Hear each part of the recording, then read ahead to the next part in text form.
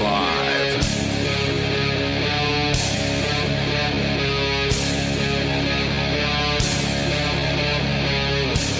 This is Free Talk Live. Take control of the airways. Call in and tell us whatever's on your mind. That number's 855-450-3733. 855-450-FREE, as in Free Talk Live. With you tonight, it's Aria. Melanie. And Mark. And you brought in a story about is it Gorsuch or Gorsuch? I pronounce it Gorsuch. But he does suck. So. Well, you aren't a big fan generally of these people, so I wouldn't imagine that there's too many people on the Supreme Court that you like. Fair point. I think that Gorsuch is probably the lesser of evils on the Supreme Court. And really? I do. I don't know that much about him or his policies. I did, I learned what everybody was talking about when he was first proposed as a Supreme Court justice, but that was 2 years ago. It's all out of my head by this point. I remember he was characterized as a constructionist. Yeah. Is that it? And I like that. I would prefer that over a revisionist or a whatever they're called. Yeah, the rest of them. Well, it depends on what you want to revise it to. It depends on what? It depends on what you want to revise it to. That's kind of a relative statement. And I mean, like a literally relative statement. The Constitution doesn't really say much about what you can and can't do. So if you're revising it to things I like, then cool. If you're revising it to things I don't like, I don't put a lot of stock in the Constitution, so I don't care if you're following the Constitution. Well, the Constitution should, according to what it says, basically limit the federal powers to those that are, mentioned specifically, enumerated in the Constitution, and ones that aren't. Right. They're reserved to the states or to the people. I think that it takes, for one, the federal government has this little trick where it's like, well, we're going to do something, and then if the states want this funding that we're offering, then they can participate. So it's voluntary. I mean, that's not prohibited by the Constitution. It's not. So, I mean, there's nothing in the Constitution that says that the federal government can't do business with the states. That's right. So all those high laws that get in through highway funding are perfectly constitutional. Yeah. But, I mean, there was something in the Constitution about direct and unapportioned taxes, which is how the federal government acquires this money to use to sort of bend the states to their will in the first place. Well, they... until they amended it. Right, they amended the 16th Amendment for income tax, whatever you might believe on how legal that was. Yeah. But there's all kinds of stories. It's just as legal as any other amendment. Well, it's legal because they said it was, and they're the ones with the guns. Well, that's how laws work. Yeah. That's what a law is. You have enough guns, and you say to do something, it's a law now. But everything else is illegal, apparently, according to Gorsuch, or at least we're all criminals, it would seem. Right, and this is, I think, a very relevant point. For those that like the idea of a nation of laws, and I like the idea of a nation of laws. I was sold on that in my youth. Yeah, that sounds good.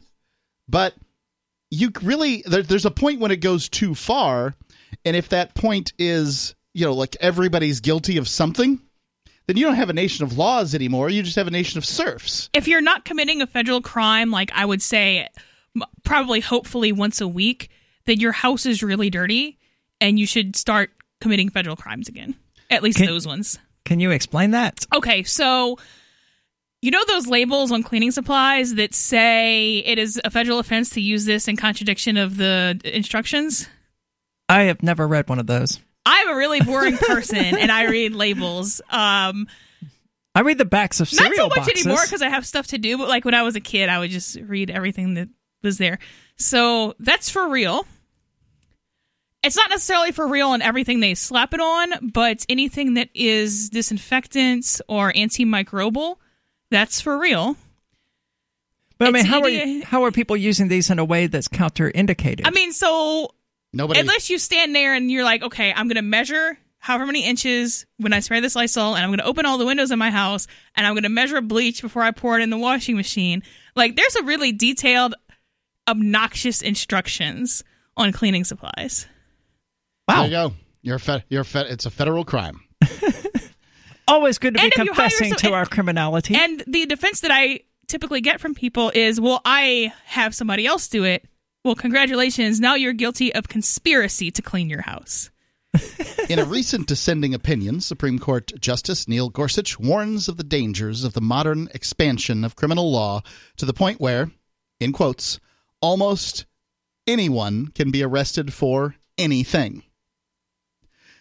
Now he's speaking out against that? Yes. Awesome. That's a positive development. History shows that governments sometimes seek to regulate our lives finely, acutely, thoroughly, and exhaustively. History shows that governments sometimes seek to? Come on. Yeah, Has always. there really been a government that hasn't attempted to regulate your life finely, acutely, thoroughly, and exhaustively? Well, once you've gone to law school and probably once you've had some other things happen to you, you're no longer comfortable with making definitive statements most of the time. So he might just be like, well, I haven't studied every government throughout history, so I'm not going to definitively say there hasn't been one.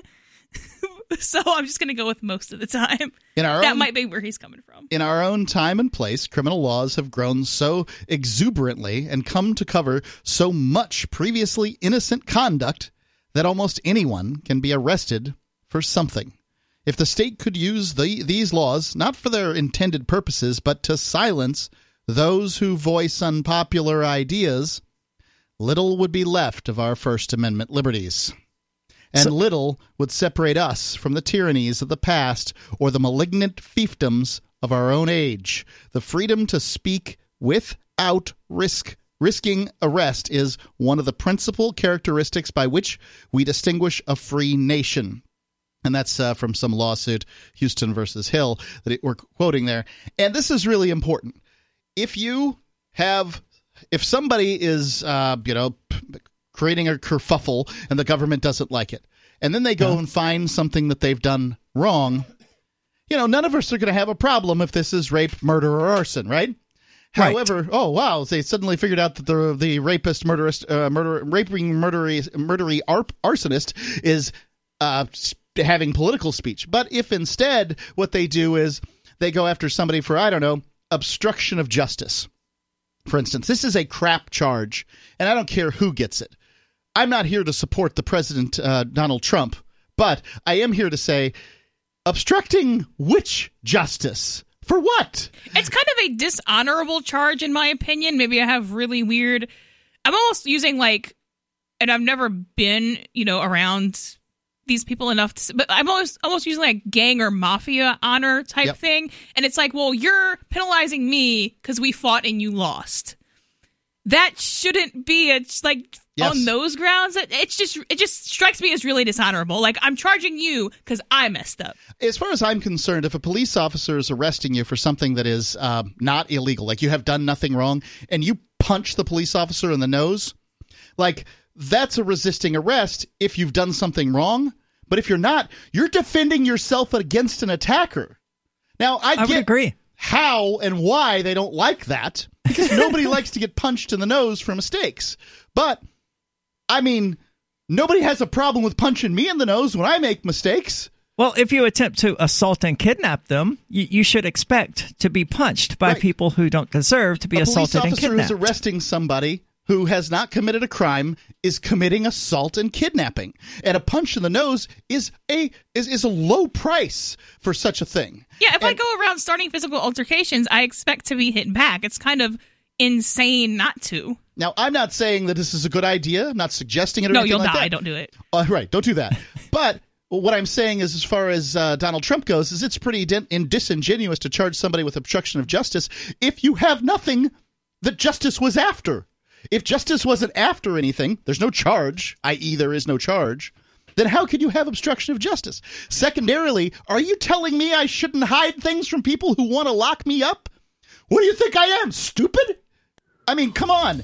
The founding fathers who were willing to shoot the British center of mass to drive their officers through with bayonets would not have said, oh, yes, it's very important you testify against yourself. Only a lunatic, only a bunch of Washington morons would say this. This is Free Talk Live, 855-450-FREE, as in freedom, 855-450-3733. Tell us what's on your mind.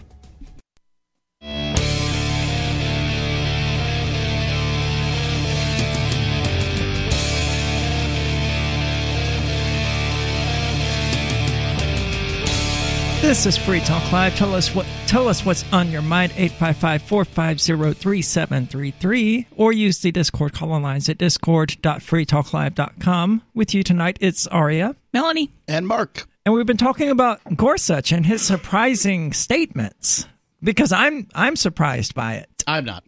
It is not uncommon for there to be some philosophically sound, just kind of almost academic-like statements in dissenting opinions.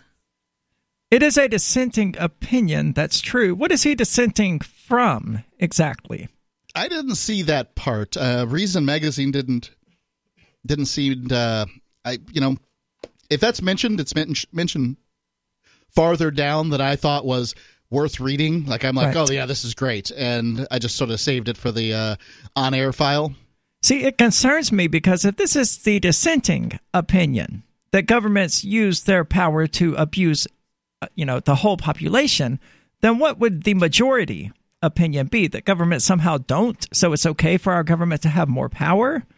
To me, it's a critical question of what he's dissenting from. Well, this is kind of one of the reasons that I do believe that there's a difference between Republicans and Democrats. What I've called the good Supreme Court justices, or the ones that have made the best decisions and the best dissents at this point, tend to be appointed by Republicans, and the ones that are the worst tend to be appointed by the Democrats. I'm not saying that there can't be a little bit of chafe either way, but the shtick that there's not a single bit of difference between these people, I don't believe that. I tend to believe that the Republican presidents, although they suck in a whole bunch of different ways, make better Supreme Court nominations, which is probably the most important thing they can do. Sure. I would agree with that, but it's only relevant in very few election cycles. Yep. It's only relevant in very few Supreme Court decisions. The vast majority of Supreme Court decisions, as I understand it, are 9-0. Really? Yes. I was not aware of that. No. I'm not surprised. No, I can go pull that up for you a little later before you, counselor, before you get all riled up. I've got something to back that up with. So I'll pull that up for the next segment, and then you can Okay, yeah, I want to see that. Okay. I wouldn't be surprised. I mean, the Supreme Court, as Rothbard pointed out in Anatomy of the State, is fundamentally flawed because it is part of the state. We're essentially asking the state to determine what is and isn't permissible for the state to do. I agree with you, and fundamentally that's going to be a problem. But, if you're talking about somebody who's paid to be fair-minded, maybe they can be fair-minded a little bit sometimes. And if that's the case, then maybe they'll make some good decisions sometimes, which will limit the growth of the state in some ways. They have done a very poor job of it, historically. Yep, the state's growing. But that's because the state will figure out ways to grow, even if there are limits placed on it. Right. Which is what the Constitution, as we were talking about, was supposed to be. It was supposed to not be a limitation on government power, but a strict enumeration on what the government could and couldn't do. So much for that. Yeah. That was thrown out long ago. But Gorsuch, as I understand it, is an advocate that the Constitution should be taken in that particular context, which is great. But he's not. He's clearly still just a part of a minority, even on the Supreme Court. At the very least, he has given me a quote that I can now use whenever the rule of law people call in. Right? Absolutely. So, the rule of law people call in on the regular, especially on a Saturday night here on Free Talk Live, and they're like, well, you need the rule of law. And I'm all for the rule of law. But the problem is that, when you just say that, first off, the politicians don't follow the law, so you don't have rule of law. You only have rule for the serfs. Right. And that's not rule of law, not by any definition of it that I've ever been given. But fine, let's operate by that standpoint. When you have enough laws, as Gorsuch says, where anyone can be convicted of anything, almost anyone can be arrested for anything. Then all you need is a law enforcement officer who thoroughly enough wants to take you down, or a group of them, or a state's attorney, or you pick whichever tax-feeding scumbag we're talking about here, can then determine, all right, I want this person taken down. Now, that's not rule of law anymore. When they say, like, okay, they're not keeping their grass the right length, or they've got they're growing vegetables in their front yard, or they're using the fiends. Whatever it might be, at some point or another, everybody who's listening to me has probably committed a felony in the last 5 years. Yeah. Everybody who's here, they may not know it. They may be sitting there. There's a cop sitting in his police car right now. It's like, what? What? I haven't committed a felony. Yes, sir, yeah, you have. And I'm not saying that. Supreme Court Justice Neil Gorsuch is saying it. I'm just a talk show host who believes in less government, who over the course of 15 years has come to the inexorable conclusion that we live in a police state. I did not believe this when we started. Really? I do believe it now. I didn't get on the show because I had an axe to grind about these things. I was convinced over time by stories and by listeners calling in and you know, this and that. And it just at some point or another, you just have to throw up your hands and say, yep, this system's broken. Absolutely. I mean, if you don't think we live in a police state. Well, I mean, what are we calling a police state? I'll give you 3 examples right now. Okay. They're taking naked pictures of your wife at the airport. They're groping your children at the airport.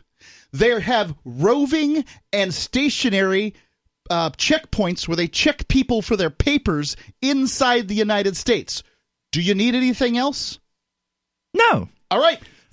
I was just curious what you were characterizing as a police state. I don't know what else to tell you. They're taking naked pictures of your wife at the airport, and you don't do anything about it.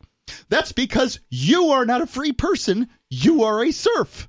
Yeah, you are intimidated by the guns that they would use against you if you attempted to do something about it. That would definitely be a hallmark of fascism in the police state. You can't put chains on a free man.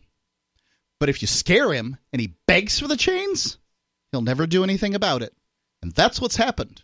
Absolutely. And it's understood by, at the very least, Neil Gorsuch.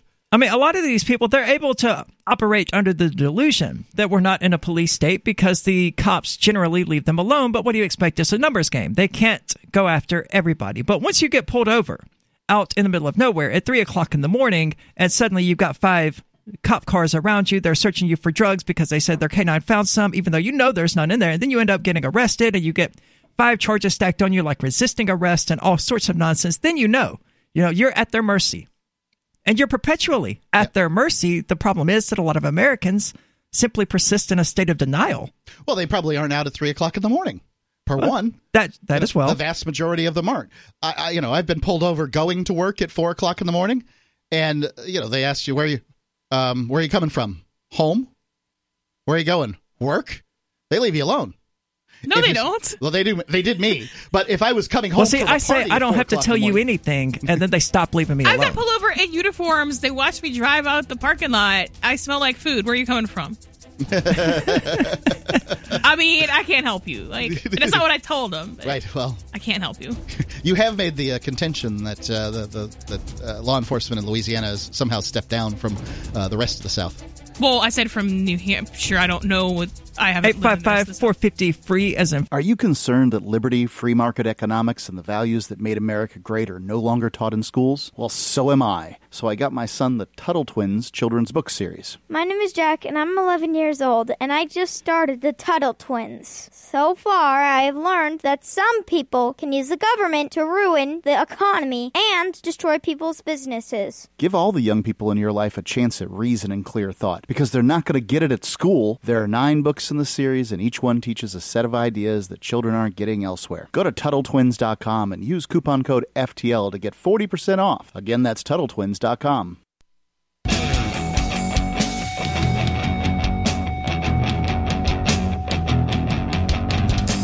This is Free Talk Live. Take control of the airways. Tell us whatever is on your mind. 855-450-3733. With you tonight, it's Aria, Melanie, and Mark. And although we've been talking about Neil Gorsuch and his surprising statement about how governments tend to abuse their authority, let's go to the phones. We got Sarah calling in from New Mexico. Sarah, you're on Free Talk Live. Yay! Yes, I want to ask you guys, do you think the state of Texas, do you think two different drivers will run over the same pedestrians like 2 times, like a bag of laundry, like they do here in Albuquerque? Is this like one of those math problems, word problems? If 2 cars run over the same pedestrian, one's traveling 50 miles an hour, the other traveling 40 miles an hour. How many giblets do you get? Wow. What happens to the bag of laundry? I mean, they run them over like 2 times like a bag of dirty laundry here in Albuquerque. I haven't studied Texas traffic that hard. I have no idea why you're asking me this. But, I brought this up because they're going to do away with red light cameras. The governor...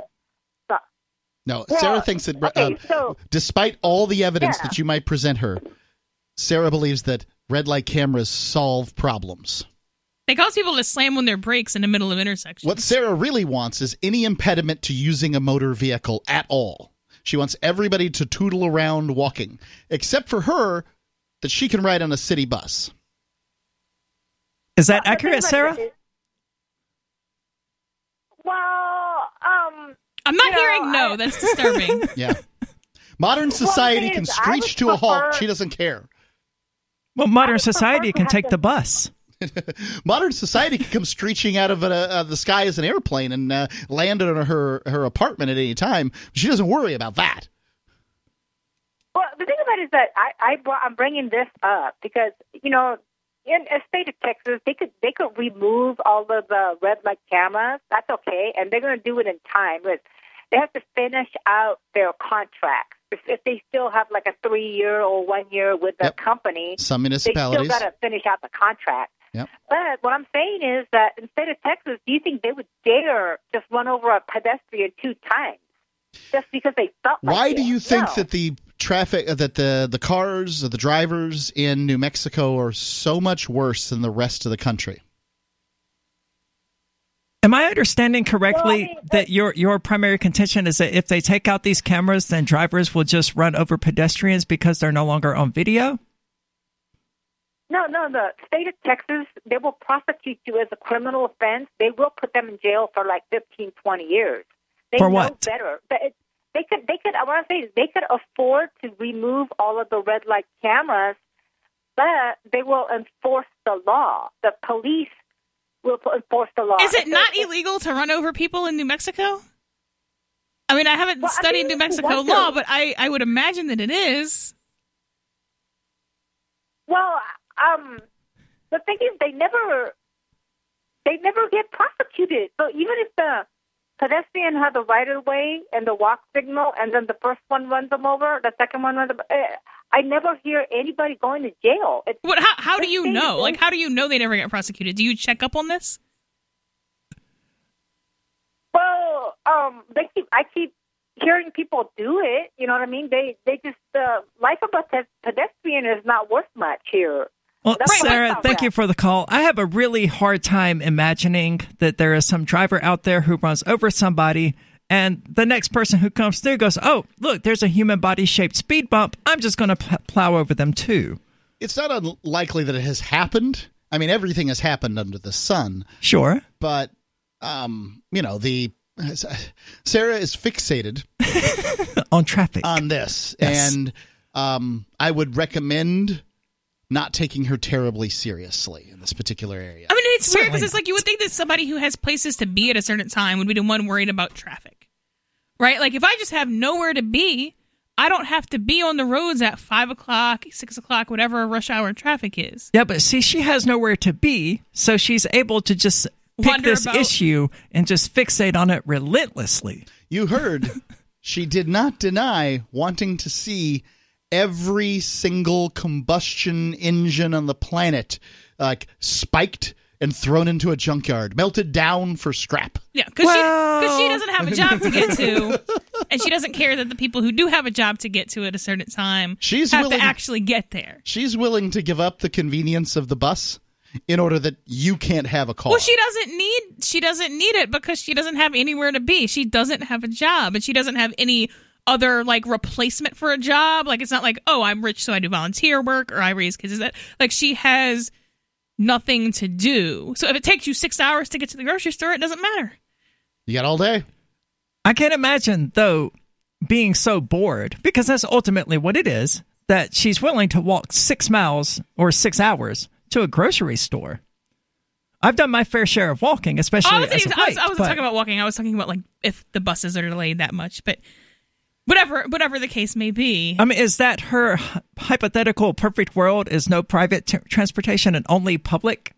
I can only presume what she thinks, because like she's all about the incremental steps. So let's put up the red light cameras. Even if we find out that cars have more accidents at red light cameras, we'll just ignore this. It's a fact. We'll just ignore it. I mean, she ignores fact after fact after fact. The fact that states are willing to take down a device that costs them very little and raises revenue because traffic accidents increase so much that is that it's why not they get worth pulled the down? revenue to. I'm sure they never state that, but they do pull them down. Right. What would be any other reason? Well, see, I didn't even know a reason other than the privacy issue and the right to confront one's accuser and all of that, and being unable to do that if it's a camera accusing you. For all you know, the device malfunctioned, and it would be on them to prove that it didn't. I'd be willing to bet 98% of people just pay the ticket and they don't bother going to court and trying to get, to confront their accuser. Sure, but that's why we have the boots so thoroughly on our necks. That's why we have Neil Gorsuch saying that just about everyone can be arrested for anything because they just pay the fine. They just bow to the state. They don't resist. The immediate point of Gorsuch's argument is to criticize the idea that having probable cause for an arrest should automatically invalidate a claim that the arrest violated the First Amendment because it was being used as a tool to punish dissenting speech. Can you help me with that? I wasn't able to parse it. That sentence was too much for me. I'm going to read it one more time, ladies. Let's rub a few brain cells together and help me out. The immediate point of Gorsuch's argument is to criticize the idea that having probable cause for an arrest should automatically invalidate a claim that the arrest violated the First Amendment because it was being used as a tool to punish dissenting speech. Nope, I still didn't get it. Yeah, Melanie? So this is the ulterior motive arrest. So basically, I'm arresting you for real because of what you're saying and I don't like it. Okay. But I did, in fact, have probable cause to arrest you for spraying Lysol 6 inches away from an object instead of 7 like it says on the bottle or whatever the numbers are. Yep. The vast modern expansion of both criminal and civil liability poses a more general threat to the rule of law. More case law here.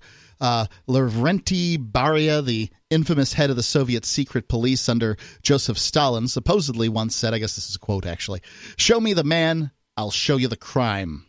In the Soviet Union, the regime could always find some crime to pin on anyone it chose to target. As a general rule, it would be silly to equate the modern United States with a mass-murdering totalitarian state.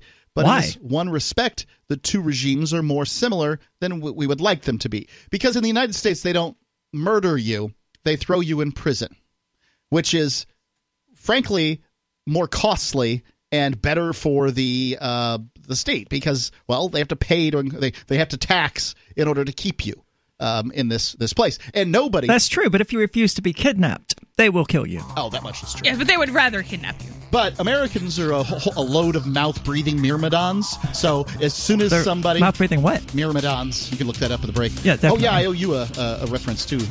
What I mean is that once somebody's convicted, they'll just go ahead and believe anything bad about them. You know, that's it. They're convicted. They're gone. They've disappeared down the memory hole. I don't dispute that at all. 855-450-3733. Tell us what's on your mind.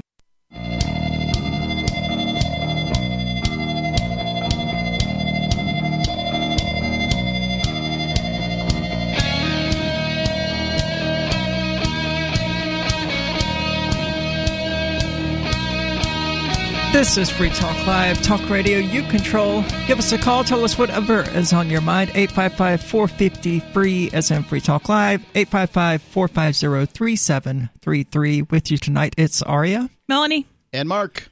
And Mark, you look like you had something that you wanted to share with us. I do. I want to share Cryptocurrency Wire here. If you're looking to reach the cryptocurrency market, or perhaps you want to spread mass awareness of your crypto technology, either way, you need a communications company that specializes in the field. Leveraging 35-plus different brands, part of the Investor Brand Network, and more than 5,000 downstream distribution partners, Cryptocurrency Wire combines the power of specialization with mass market reach.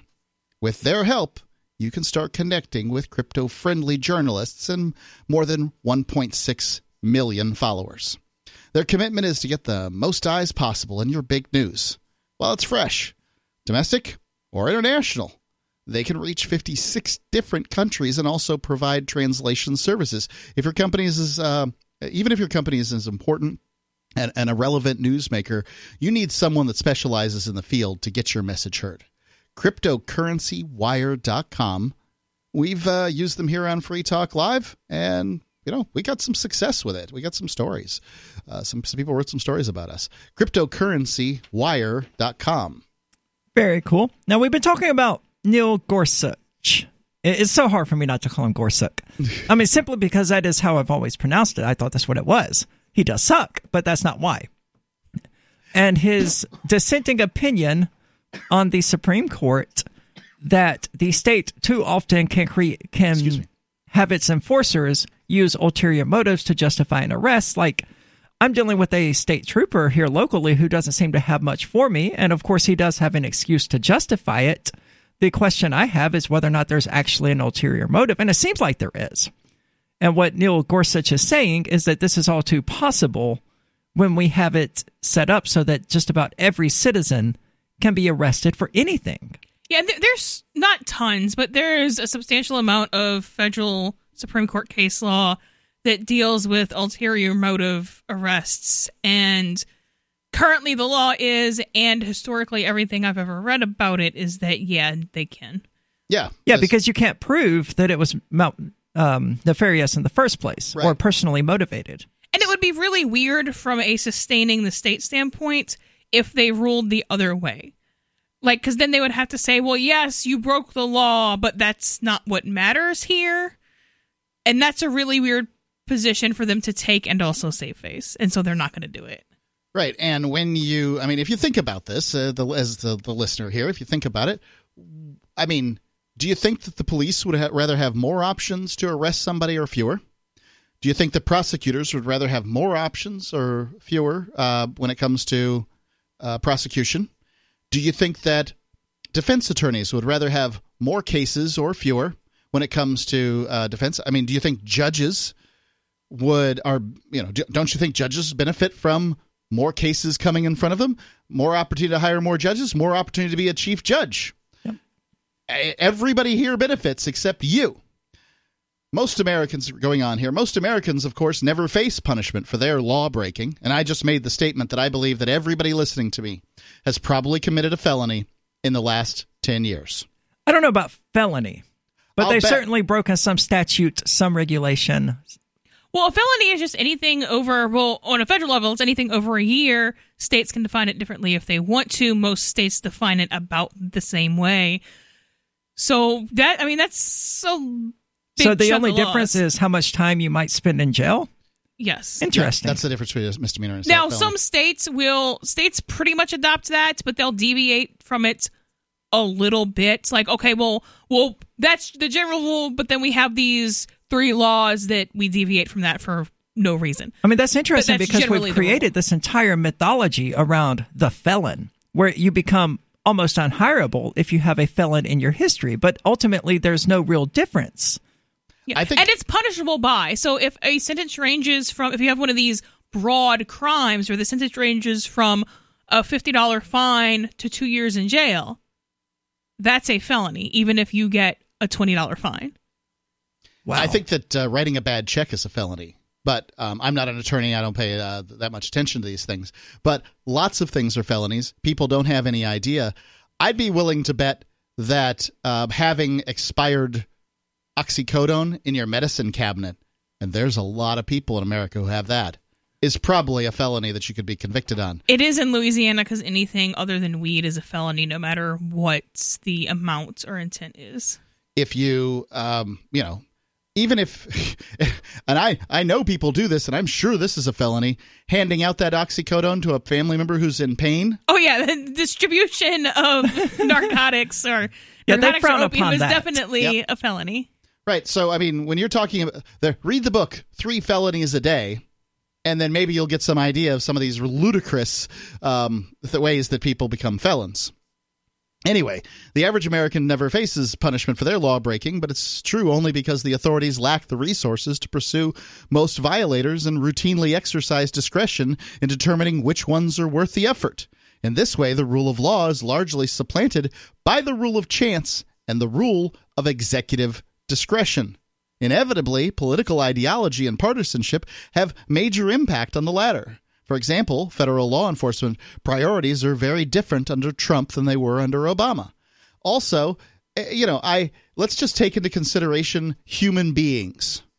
If you have I think this is just a fair statement. If you have a young black male that you think has committed a crime as a police officer, or and remember, everybody's committed a crime. We're establishing this right now. Or there's an old couple wandering by. Who are you going to chase after?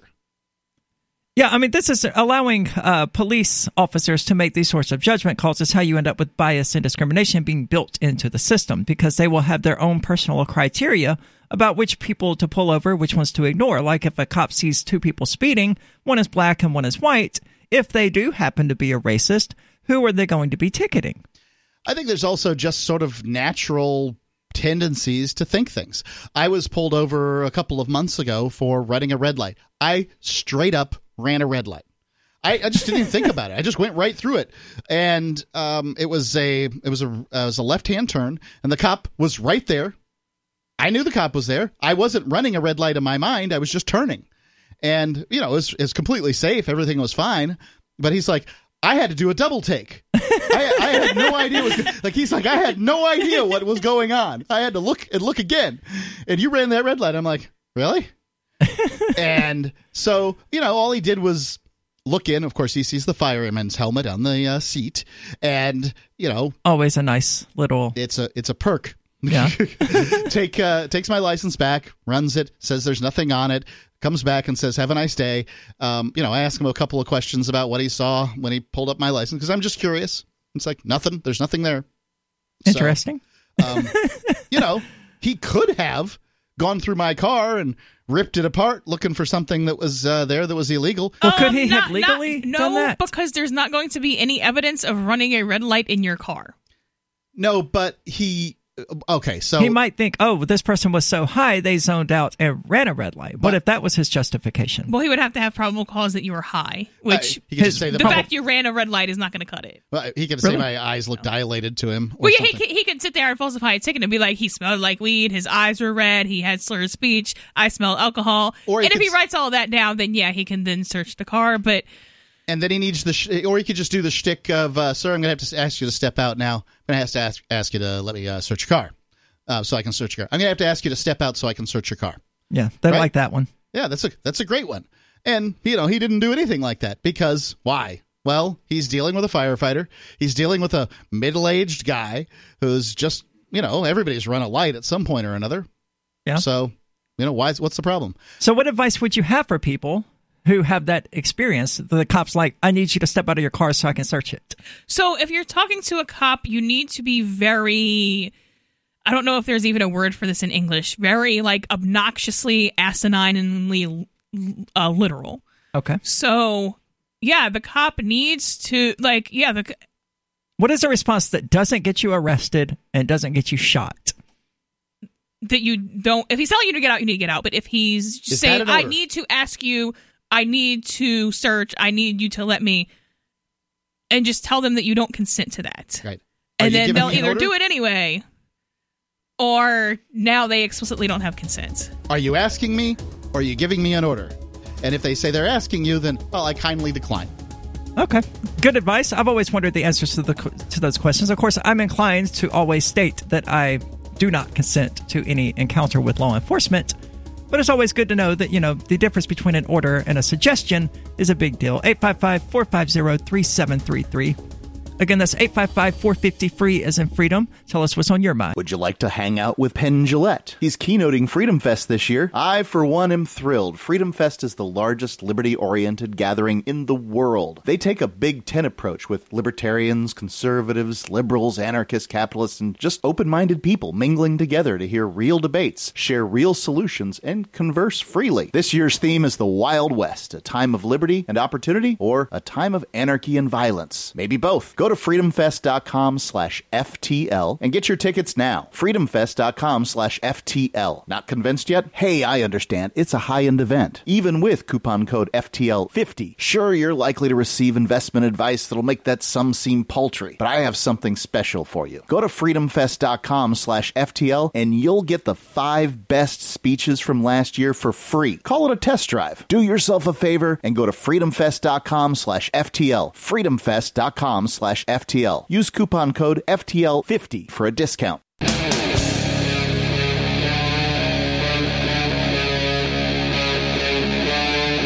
Free Talk Live.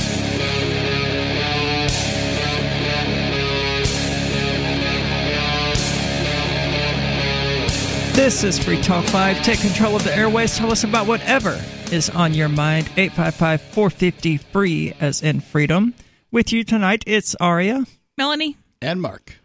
And Mark, you have anything on your mind you'd like to share with us before we dive headlong into Let's dive. Housewives? Well, Melanie, you brought in a story that's really fascinating, arguing that it should be illegal to be a stay-at-home mom. Yeah, so this is from Australia, dailytelegraph.com.au. So we're the only ones that get just .com. I guess everybody else has to specify what part of the internet they're from on the globe. But, and I don't, so because it's from Australia, I don't know how fringe this is or how mainstream this is. But the one thing I learned from sociology class that I had to take was that you should never ignore people just because they're fringe at the moment, because maybe one day they won't be. So, that was... So I don't know. So I don't know how serious this is at the moment, but I'm not going to ignore it as non-serious, even if it is fringe. I haven't asked people from Australia how serious this is.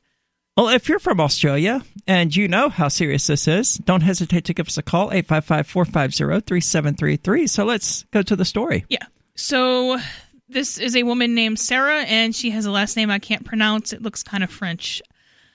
It does. I'm not going to try to pronounce it. I'm just going to mess it up. It's just going to offend the French people. So she says... They're offended by everything. It should be... She's eating surrender monkeys. I might translate the dialect because it's easier to read, but she says it should be illegal to be a stay-at-home mom. I would disagree. Yeah, well... yeah, well, I think we would. I'm going to need to hear more from Sarah to come up with an opinion that to go along with her opinion, but yeah, let's hear it.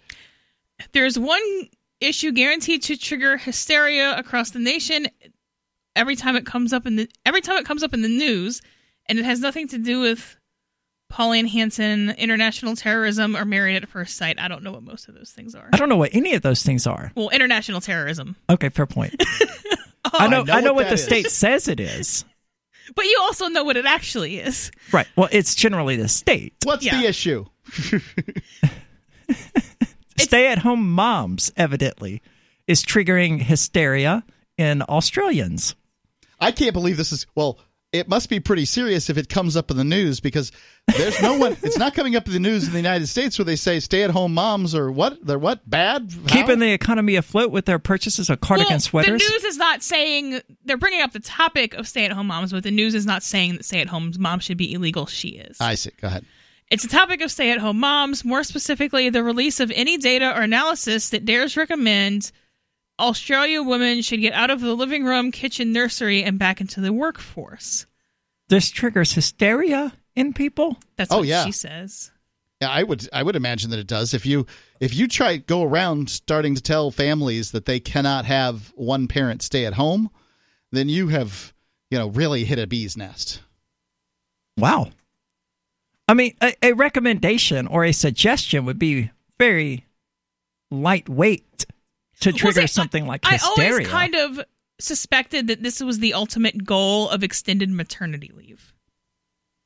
Is the creation of stay-at-home moms? Is the not necessarily outright criminalization, but at least heavily discouragement of stay-at-home parents. By giving them leave to stay at home? Well, they're telling them how long they can because stay. then you're saying, well, there's no reason for you to have to stay at home because, look, we're just giving you 2 years, and by then they should be done, and then you can send the kid to us and go back to work. Right.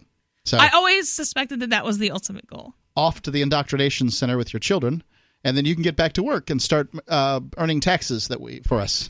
So it's, theoretically some part of these state machinations to just sort of take control of the population and to destroy the family. Yeah. And Australia was one of these countries that does have, I don't know what it is in Australia, but it ranges from like a year to like 18 months to 2 years in a lot of Europe, Australia, places like that. And the liberals here in the United States, they just eat this stuff up because it's like, oh, all I have to do to not have to work for 2 years is have a baby? Well, we were going to do that anyway. That's 2 years off. And it all comes down to just a hate for the word work.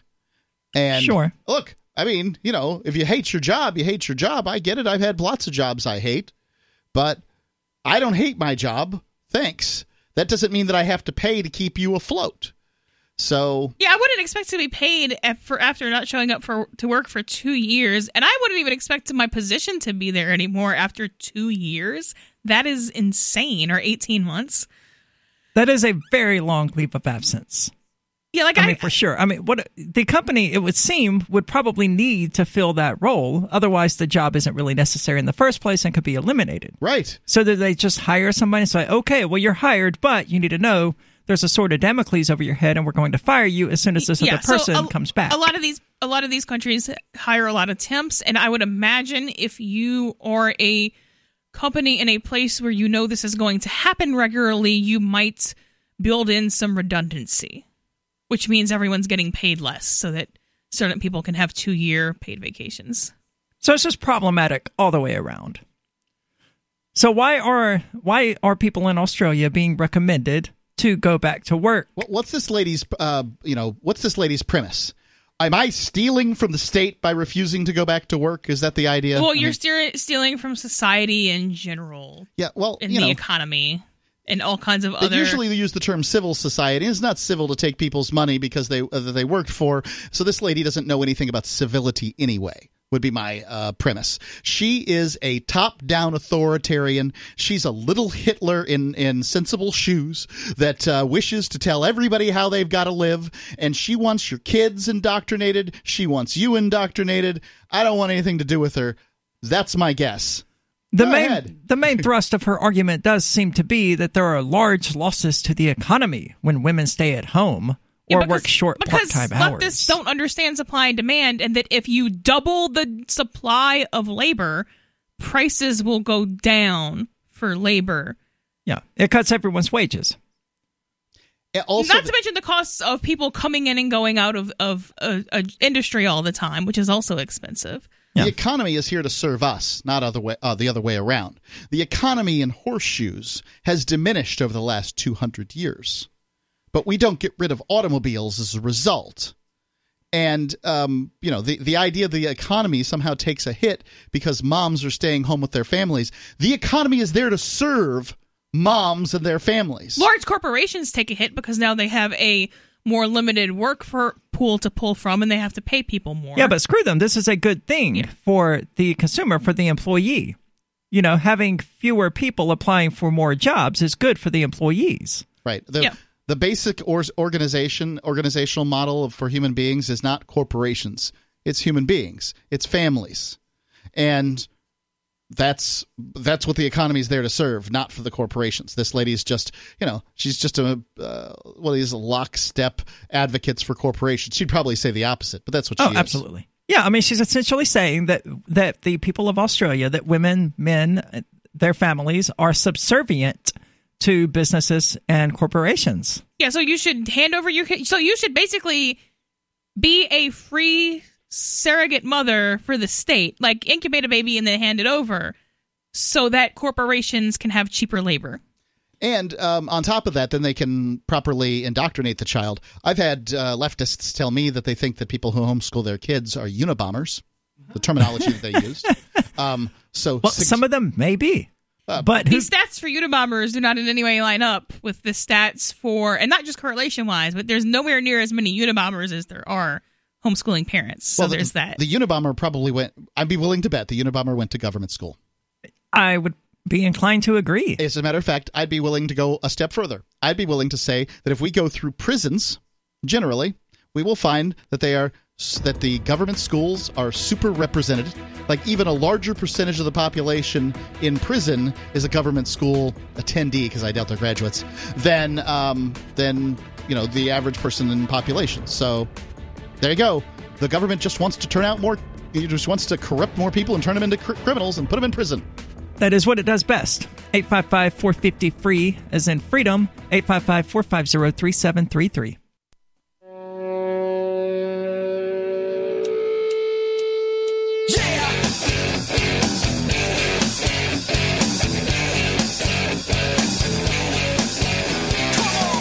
This is Free Talk Live.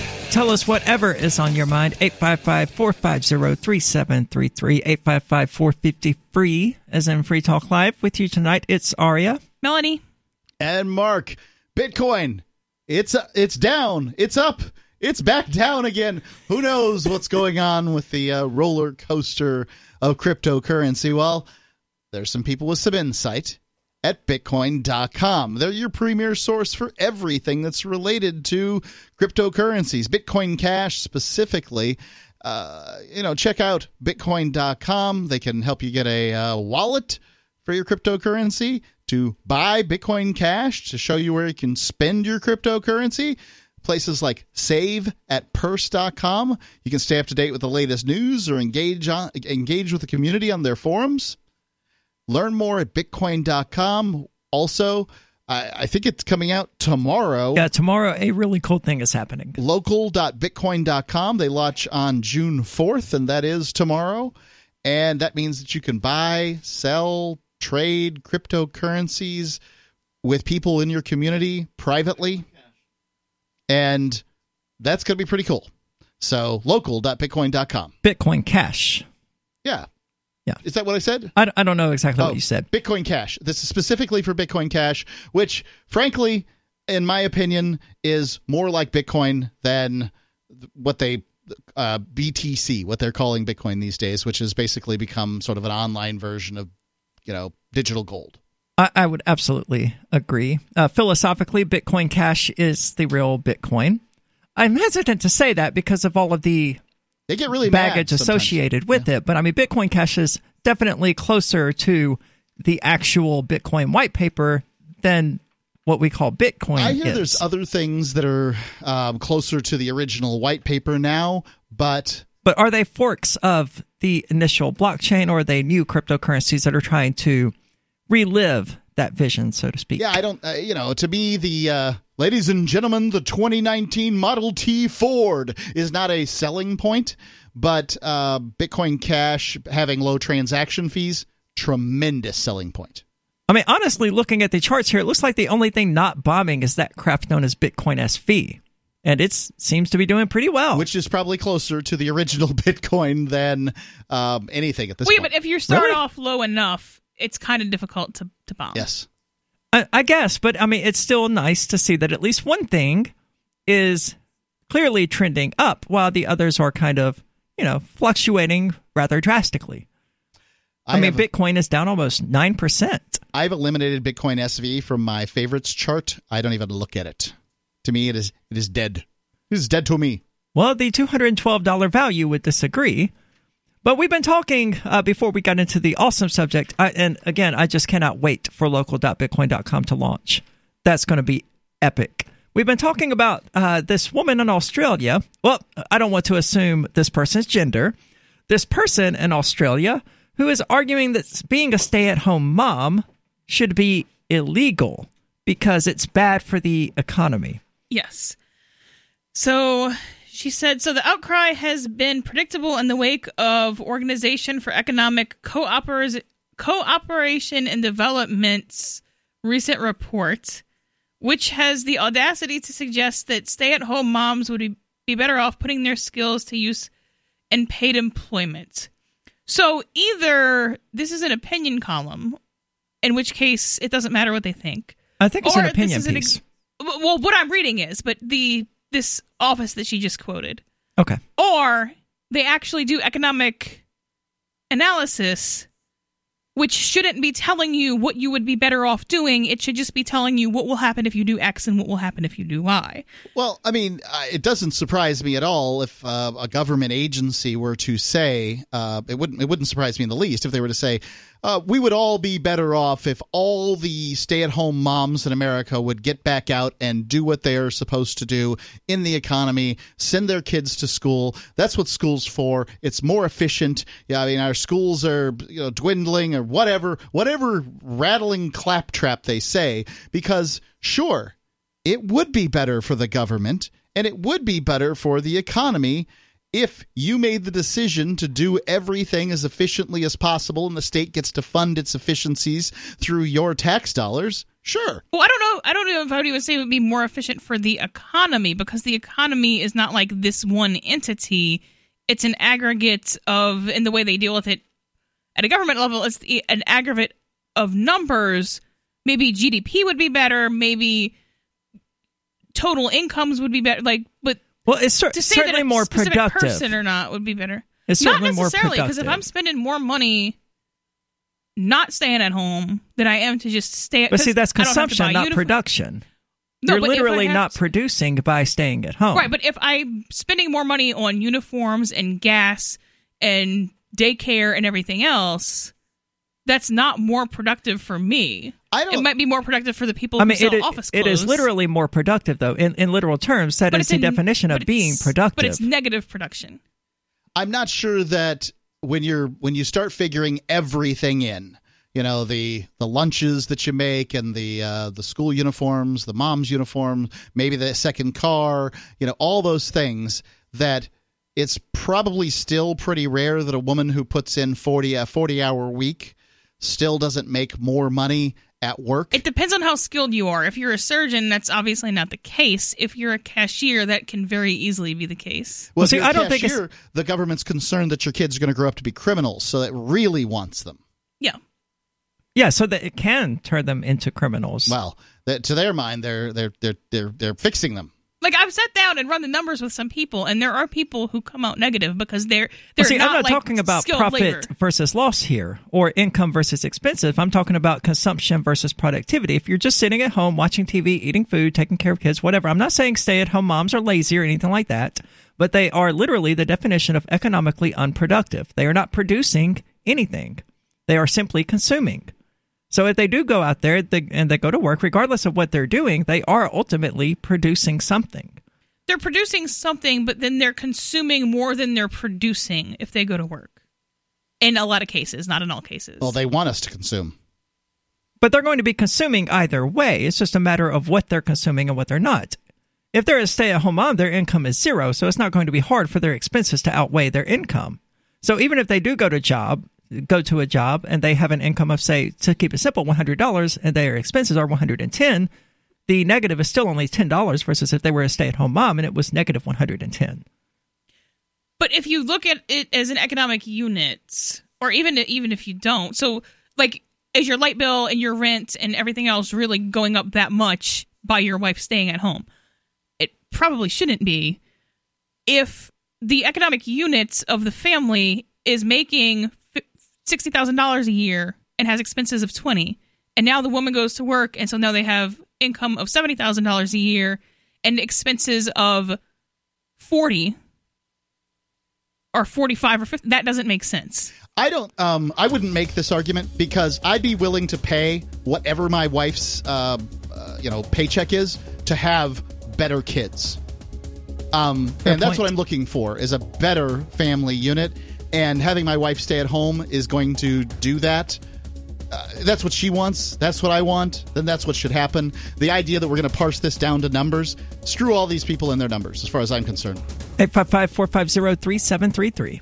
Free Talk Live has found that though U.S. financial institutions are prohibited from doing business with foreign gambling websites, it's not illegal for U.S.-based internet users to gamble on those sites. People have been using VPNs or virtual private networks to connect to sites like games.bitcoin.com and play games with Bitcoin Cash. Games.bitcoin.com features poker, blackjack, roulette, craps, keno, slots, and dice.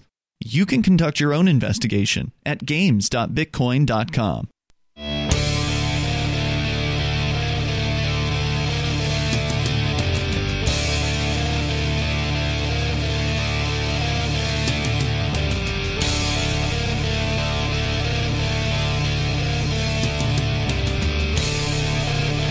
This is Free Talk Live.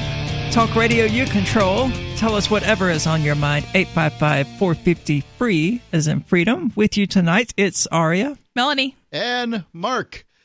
You don't have to have listened to Free Talk Live for too long, especially LRN.FM, where we put all kinds of liberty-oriented content. And I've had to know that I'm a little obsessive about My Magic Mud. I've had ads there for a long time, and I confess that I drink about a pot of coffee a day.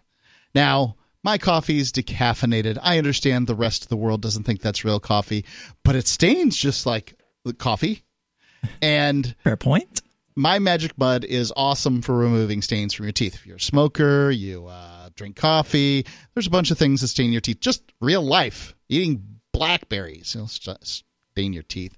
But as a black tooth powder made of charcoalized coconut shells and bentonite clay, it removes stains like you wouldn't believe. When Jessica Armand, the lady who created this stuff, first gave me a bottle, she explained to me how to use it. On the phone, I had the bottle. I'm like, can you tell me again how to use this? And use it for 4 days, and then every 3 or 4 days after that. And I could tell after the first application on the first day, wow, there's some spots that rub that color right off. By 4 days, everything was like my teeth should look.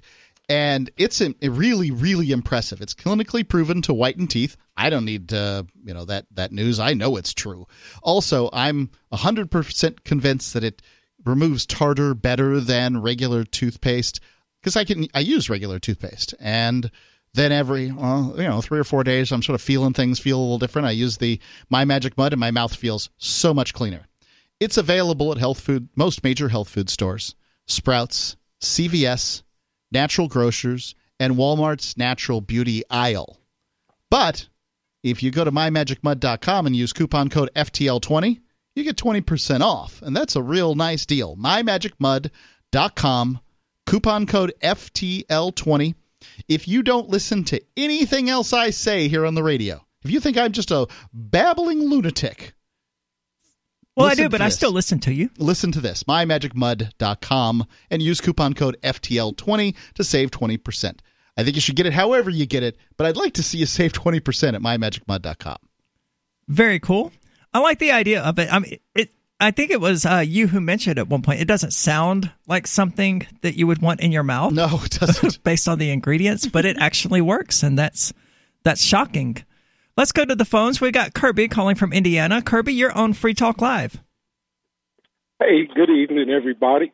I know this is off topic, but I just have to ask, are you guys, or have you seen the what I call a phenomenon now, where people that are just out taking pictures or filming, the fascists with badges immediately roll up and want ID? What is going on with that? No, I thought this has sort of gone out of style. This used to be like right after 9/11, you'd find the police really hated people taking pictures. But is this happening again? Yeah, I mean, I consider this to be like the norm. Yes, I just witnessed it. I'm at work. I work in downtown Indianapolis. 3 young white guys out here, obviously not terrorists.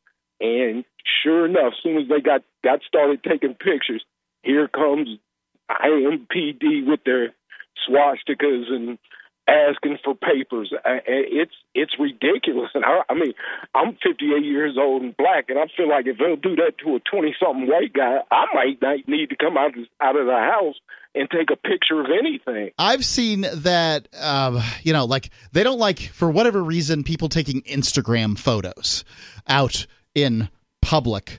And I don't really understand why that is. Maybe it's because Instagram's for young people and it's always okay to bother young people. But that would be the only thing I can think of on this. I'll take your word for it. You're out there in the public more than I am, Kirby. Yeah, unfortunately, I have to live out here with these. As my grandmother said, it takes all kinds to make a world. I just ain't figured out why we got to have so many kinds. But I don't know that that's what people were talking about when they said all kinds. I don't think they necessarily meant that. I mean, I don't want to speak for your grandmother, but that kind's when we can do it out.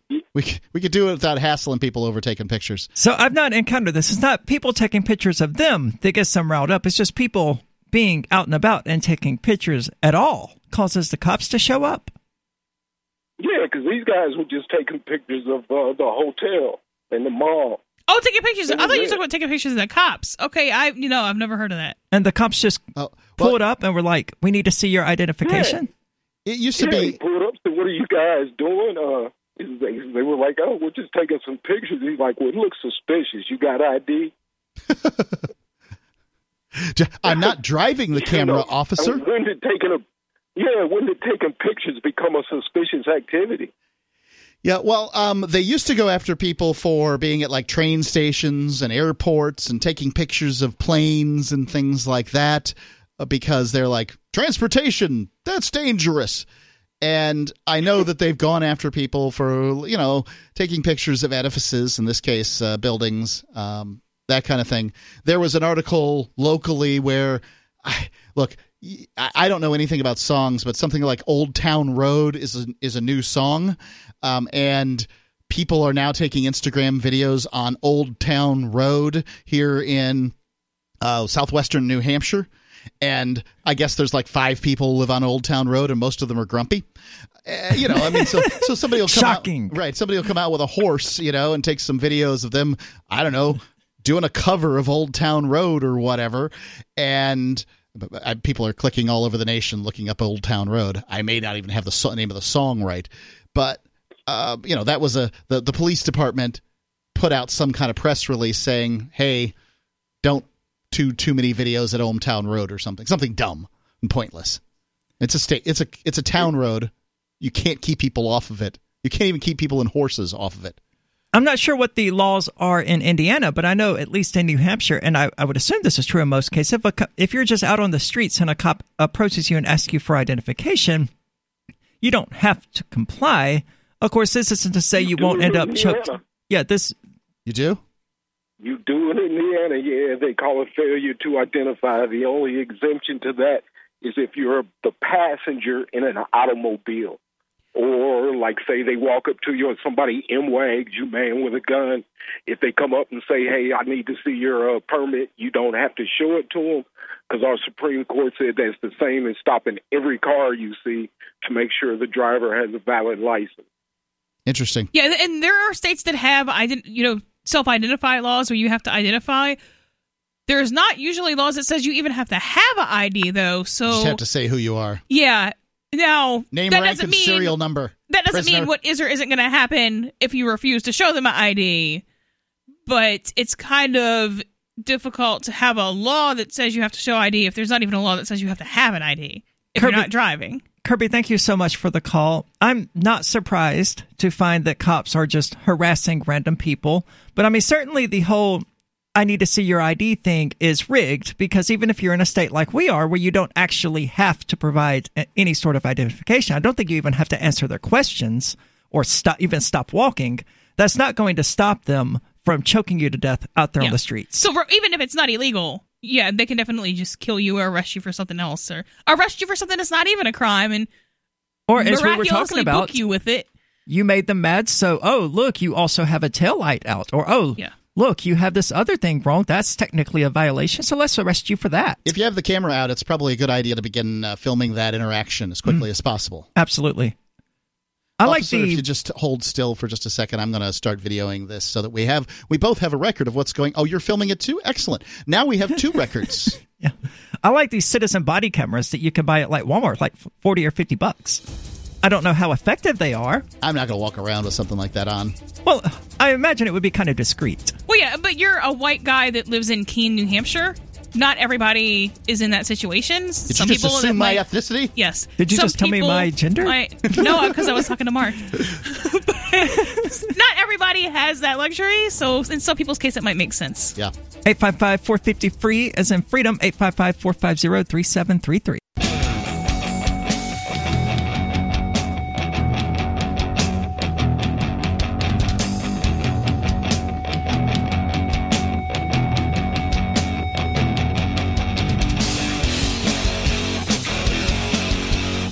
This is Free Talk Live. Take control of the airways. Tell us about anything and everything that happens to be on your mind. Well, not everything.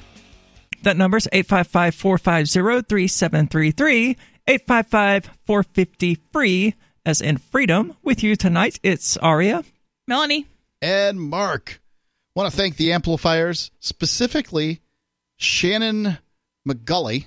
Shannon is a silver amplifier, and you could be one too if you go to amp.freetalklive.com. There, you can sign up for our AMP program. We give you some perks.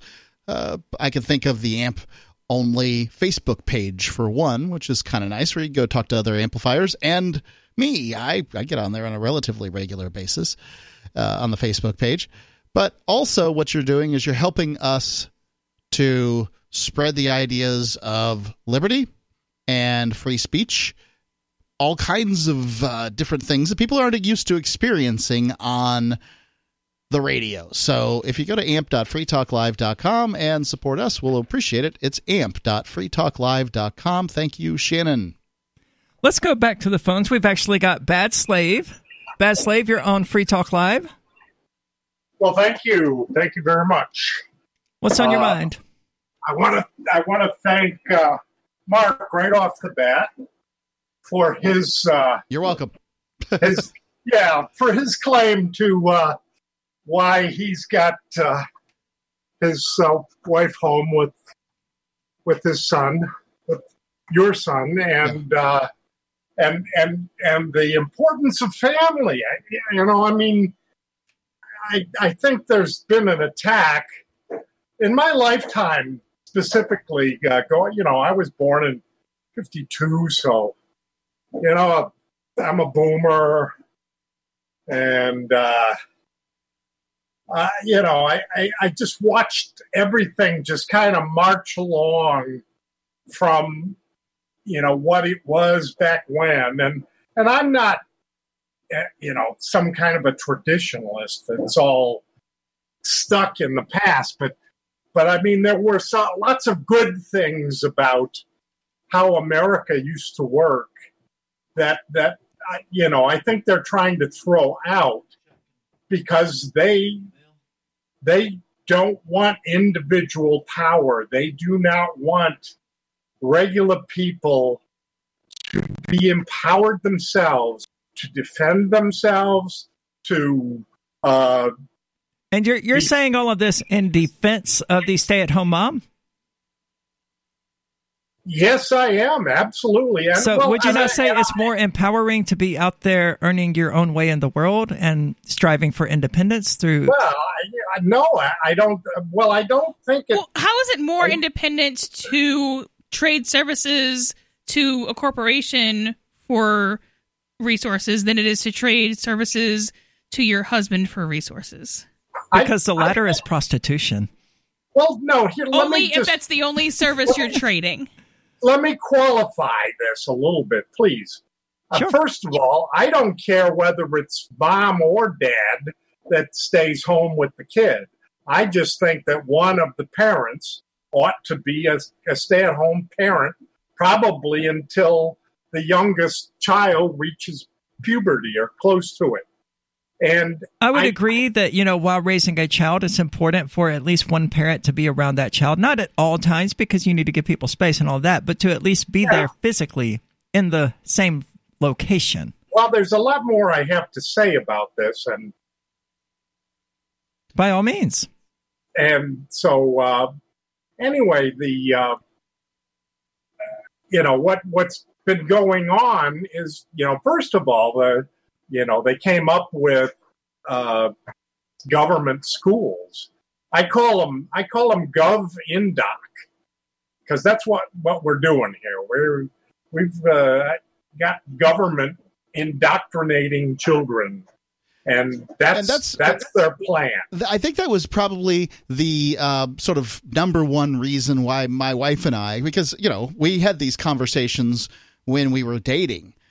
We decided, frankly, it was me talking. It's like, I don't really want to have kids. But if we did, I would want one of us to stay home and take care of them, and I have no interest in doing that. So you would have to decide, if we wanted to have kids, you'd be committing for the long haul to stay home, is basically what I told her. And because, I don't agree with everything Dr. Laura said, but she convinced me on this one issue, is that, look, it's either you raising your kid or it's the government raising your kid. Absolutely. And if you want to take the most inefficient organizational model known to man and have them educate your kid, expect bad results. See, a lot of people have this idea that there's somehow some difference between educating a child and raising a child, and that they can turn their kid over to the state for 7 hours a day, every day for 18 years, and they will ultimately be the ones raising the child, and the state is just educating them. But that isn't the way it works at all. The state is actually raising people's children, no matter how we want to characterize it.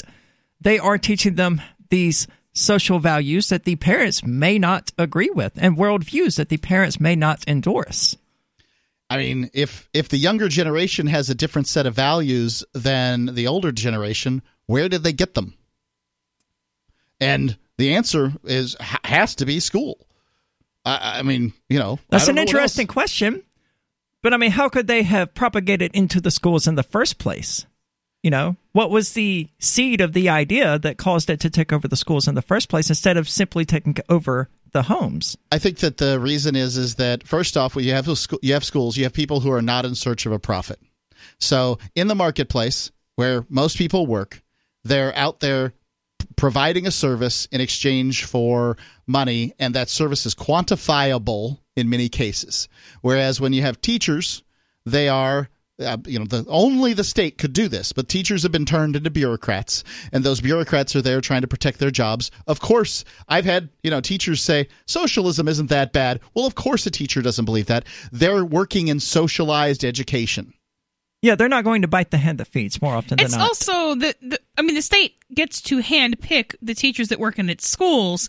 So if it has a particular agenda to push, it can just go find the 20 people within driving distance of that school that have that agenda and hire them as teachers. So often while doing no background check whatsoever, because these are public schools. And I've read stories about principals being registered sex offenders, but still being hired. I'm surprised at that. To be principals at schools. Simply because, it's the state, and its mechanisms for doing anything are inefficient, flawed, and generally useless. Well, nobody's going to suffer for it. Nobody's going to be punished for it. That's just how it is. And I think you need to have these conversations before you get married. If you aren't having these conversations before you have children, one wonders what you're talking about. I mean, I think you need to have these conversations on the first or second date, but people call me insane for that. I think that's probably too extreme. I had a summary of my child rearing philosophy, strategy, whatever you want to call it, on my dating site. Did you get a lot of dates? I met Bob. I think that's wonderful. Then it was successful. It was successful in so much as you met your husband. Part of what it probably weeded out the people who are not serious. Which I don't want. Why would I want 50 different messages from people who disagree with me on things that are non-negotiable? You're right. Well, I mean, generally because people are using these dating sites not to find long-term romantic partners, but to find hookups. I mean, most of them are not generally about dating. And this was on a now defunct anarchist dating site, but. Yeah, I mean, so I'm filtering out people who it's not going to work, so why would I talk to you? And then people who look at that and it's like, yeah, that sounds good. Then if I'm going to scare you off by telling you what I want, then I want to scare you off. Yeah. You've changed my mind. I would have said that first you want to determine whether or not you can tolerate the person before you even hit them with the things that. But this screening method that you had is clearly a good idea. I mean, and it worked. So I moved to New Hampshire in November of 2015. I get the impression I sleep around a lot more than either of you. I am sure. I am 100% positive of that. Both of us are married. Unless you've just been lying, which I'm assuming you're not. I mean, these are not things that enter my head at any point in a relationship. Obviously, because I have no desire to have kids. But that's not what you're looking for, right? So yeah, I moved to New Hampshire in November of 2015, and I met Bob on July 3rd, 2016. So it didn't. So you're coming up on an anniversary. Yeah, so it was pretty quick. Early congratulations on that. Thank you. If I was just looking for a hookup partner, I would have a whole different set of rules too. But my wife really frowns upon hookups for me. So, what a shame. I can make fun of you and your hookups, but I really can't do them on my own. This is Free Talk Live. Tell us whatever's on your mind. 855-450-FREE, as in Free Talk Live. 855-450-3733. Or use the Discord call-in lines, which you can find at discord.freetalklive.com. If you want clearer quality to sound like you're sitting in the studio with. Looking for a great real estate investment? Consider New Hampshire, which is ground zero for the Liberty Movement. Your first call should be to Mark Worden from Porcupine Real Estate. He's more than just a real estate agent. He's your New Hampshire concierge. Where are the best places to live? Do you want farm, city, the burbs, or forest? Do you want a duplex or multifamily building so that renters pay your mortgage? There are homes in all price ranges in New Hampshire, and Mark can help with financing too. Invest in liberty and property. Mark Worden can help. PorcupineRealEstate.com.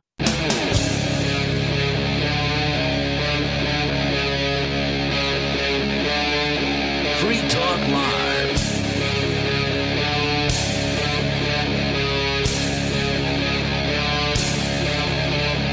This is Free Talk Live. Take control of the airwaves. 855-450-FREE, as in freedom. 855-450-3733. And with you tonight, it's Aria, Melanie, and Mark. Mark, you have anything you wish to share with us? Generally not at the top of the hour. Oh, you are correct, yeah.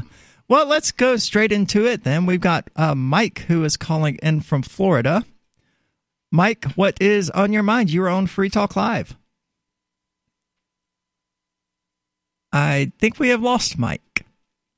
All right, well, it happens. Mike going once, Mike going twice. Just put him on hold, and it may be maybe some sound issue at the syndicate. Fair enough. Well, we've got Tom calling in from Detroit, wants to talk about tariffs. Tom, you're on Free Talk Live. Hey, guys. Well, I would like to discuss this, and I have some thoughts. Okay. One idea is that the work will come to the U.S., and maybe some of the people that are on welfare might get a job. We haven't produced washing machines, televisions, radios, anything in so long. Maybe it's time to bring it home. Yeah, so that would increase wages in the U.S., but people aren't on welfare because they can't find a job. They're on welfare because they don't want to work enough to sustain themselves or have whatever it is they want to have. So you are going to just jump right over what I just said? No, here's what I'm going to do. I'm going to say central planning doesn't work when Democrats do it, and central planning won't work when Republicans do it either. So let me get this right, okay? Again, I am not by any means in favor of government or yes, you are. Government control of free trade. Yes, you are. But the bottom line is, and you got to all agree to this, we don't make anything here anymore. The United States, nothing. The United States manufactures more products than it has ever manufactured in its history. Usually in prisons. Well, but it does it with robots. Name one. Name what we make. You know what we make, my friend Ian? And this is why my name's Mark, right but now go I ahead. am unemployed and very displeased with it, okay? Because I'm looking for employment that doesn't make bombs or killing machines. Gotcha. I'm 58 years old. I have been in the workforce for many years. And I am trying with all my heart, with everything in my being, to find a job where I'm not making parts for a killing machine. Well, have you considered Budweiser, Crayola, Harley-Davidson, Hershey's Chocolate, Jack Daniels, KitchenAid, or Cast Iron Cookware? Are they all hiring? All of which are made in the United States. At $10.50 an hour? No. Well, I don't know what they're paying. So you want to be paid more as well. Here in the Northeast, I can tell you that jobs are, they have warehouse jobs right now being advertised on the side of the road for $20 an hour. I just live here. I don't work at warehouses. I work at a radio show. I laud you, Mark. Ian, those Mark. jobs that is Mark. that you're looking at, those jobs that you're looking at are headhunters filling your dreams. Okay. Okay. No, I know people who work for these jobs, and I know what they make. I worked for one over one summer when taxes were I know what the wages actually are. And so continue. Well, you're saying that that's not what they are, and I know that they are in this area. I mean, yeah, no, you're not going to get an unskilled labor job making, a middle-class income at only 40 hours a week. If we had tariffs, here, that Missy, might be more realistic. Listen here, Missy. I am in the Detroit area. It is actually a very, very well-to-do at this point with Detroit jobs. is. Yep. And what I'm telling you is Detroit is well-to-do with jobs that have skills. My skills right now are in extreme need. But Then you guess should what? be able to find a job. Well, But if that was true, you would be employed if you wanted to be. Let me finish. Okay, with what's happening right now, with everything that's happening right now, everyone's kicking back, sitting back, and saying, if you were in business, if you owned a business, you would be doing the same thing. And now, for me going from $31.74 an hour, I'm getting offers at $20, $15, $18. It's a big hit. Yeah, it's a big hit. I can't say anything specifically to your specifics. I can only presume that you are the best person, most qualified to determine what is going on with your life and your employment. I'm not going to speak to that. I will, however, say that central planning doesn't work when Democrats do it, and central planning isn't going to work when Republicans do it. Tariffs are a bad idea because you can't artificially inflate the wages of U.S. workers and then artificially inflate the costs of their competition. That's not going to work. Tom, thank you so much for the call. See, my issue is that if we impose these tariffs on washing machines, as an example, in order to bring washing machine production to the United States, so we slap this 25% cost on washing machines, making it more competitive to produce them locally.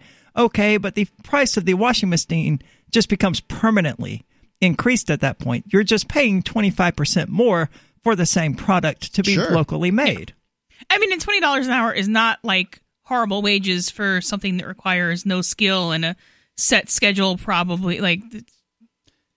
Don't forget that it's the government that messed with the economy that got it so that the washing machine manufacturers moved out of the country in the first place. Yeah, they were the ones who broke it. And I don't know what the reasons are entirely. I'm not an expert in global trade or anything, but I'd say this. There's a real problem with the notion that the washing machines should be made in China as opposed to the United States. Think about how much fuel is used by a tanker that's moving washing machines from I don't know what the closest port that makes washing machines is, but Beijing. I don't know where Beijing is either, but to L.A. and then putting them on trucks and trains and moving them across the United States versus making them in Ciudad Juarez or Tijuana. I mean, there's a lot of people in Mexico on the other side of the Mexican border that claim to want jobs. It would seem to me that NAFTA would have set this all up, but somehow, it makes more financial sense to make stuff in China. And I can only presume that that's the government that made it that way. The United States government, the people that we want to fix this problem. See, I would assume it's wage disparity. And that, the Mexican average cost of labor is simply going to be higher than the Chinese one. I don't think so. I don't think so anymore. I'm not an expert on the subject, so I certainly don't know. Not when we're talking about the cost of transportation. Well, I mean, all it has to really do is float on the ocean. I mean, that's why waterways have historically been such utilized passages for commerce. It's not floating. It's traveling at 25 knots. I know that you can get really cheap shipping from China as long as you're willing to wait for it. So if you have like a steady, I need 20 washing machines a month, you just order a month in advance. Like, yeah, 2 months, 3 months in advance. The shipping doesn't cost that much. I don't know. I don't either. But seems expensive to me. I mean, I just don't like the idea. The cost of a lot of things. Because you're not like flying an airplane for every single order. Like you're filling up a whole boat. So if you divide that by every item, it's not expensive. Well, I mean, there's still something to this, and the whole just having to float thing is why, cruise ships are generally frantic to try to fill empty cabins, while airplanes really don't care. They'll fly you if there's even only one person. And the difference is because it doesn't really proportionally to weight versus fuel spent, it doesn't cost nearly as much to ship something here via boat versus airplane. I've had airlines take flights with 20 people, put them all in hotels, and wait until tomorrow. Really? Yeah. Maybe I'm thinking it's exactly the opposite. Then maybe that it's cheaper to...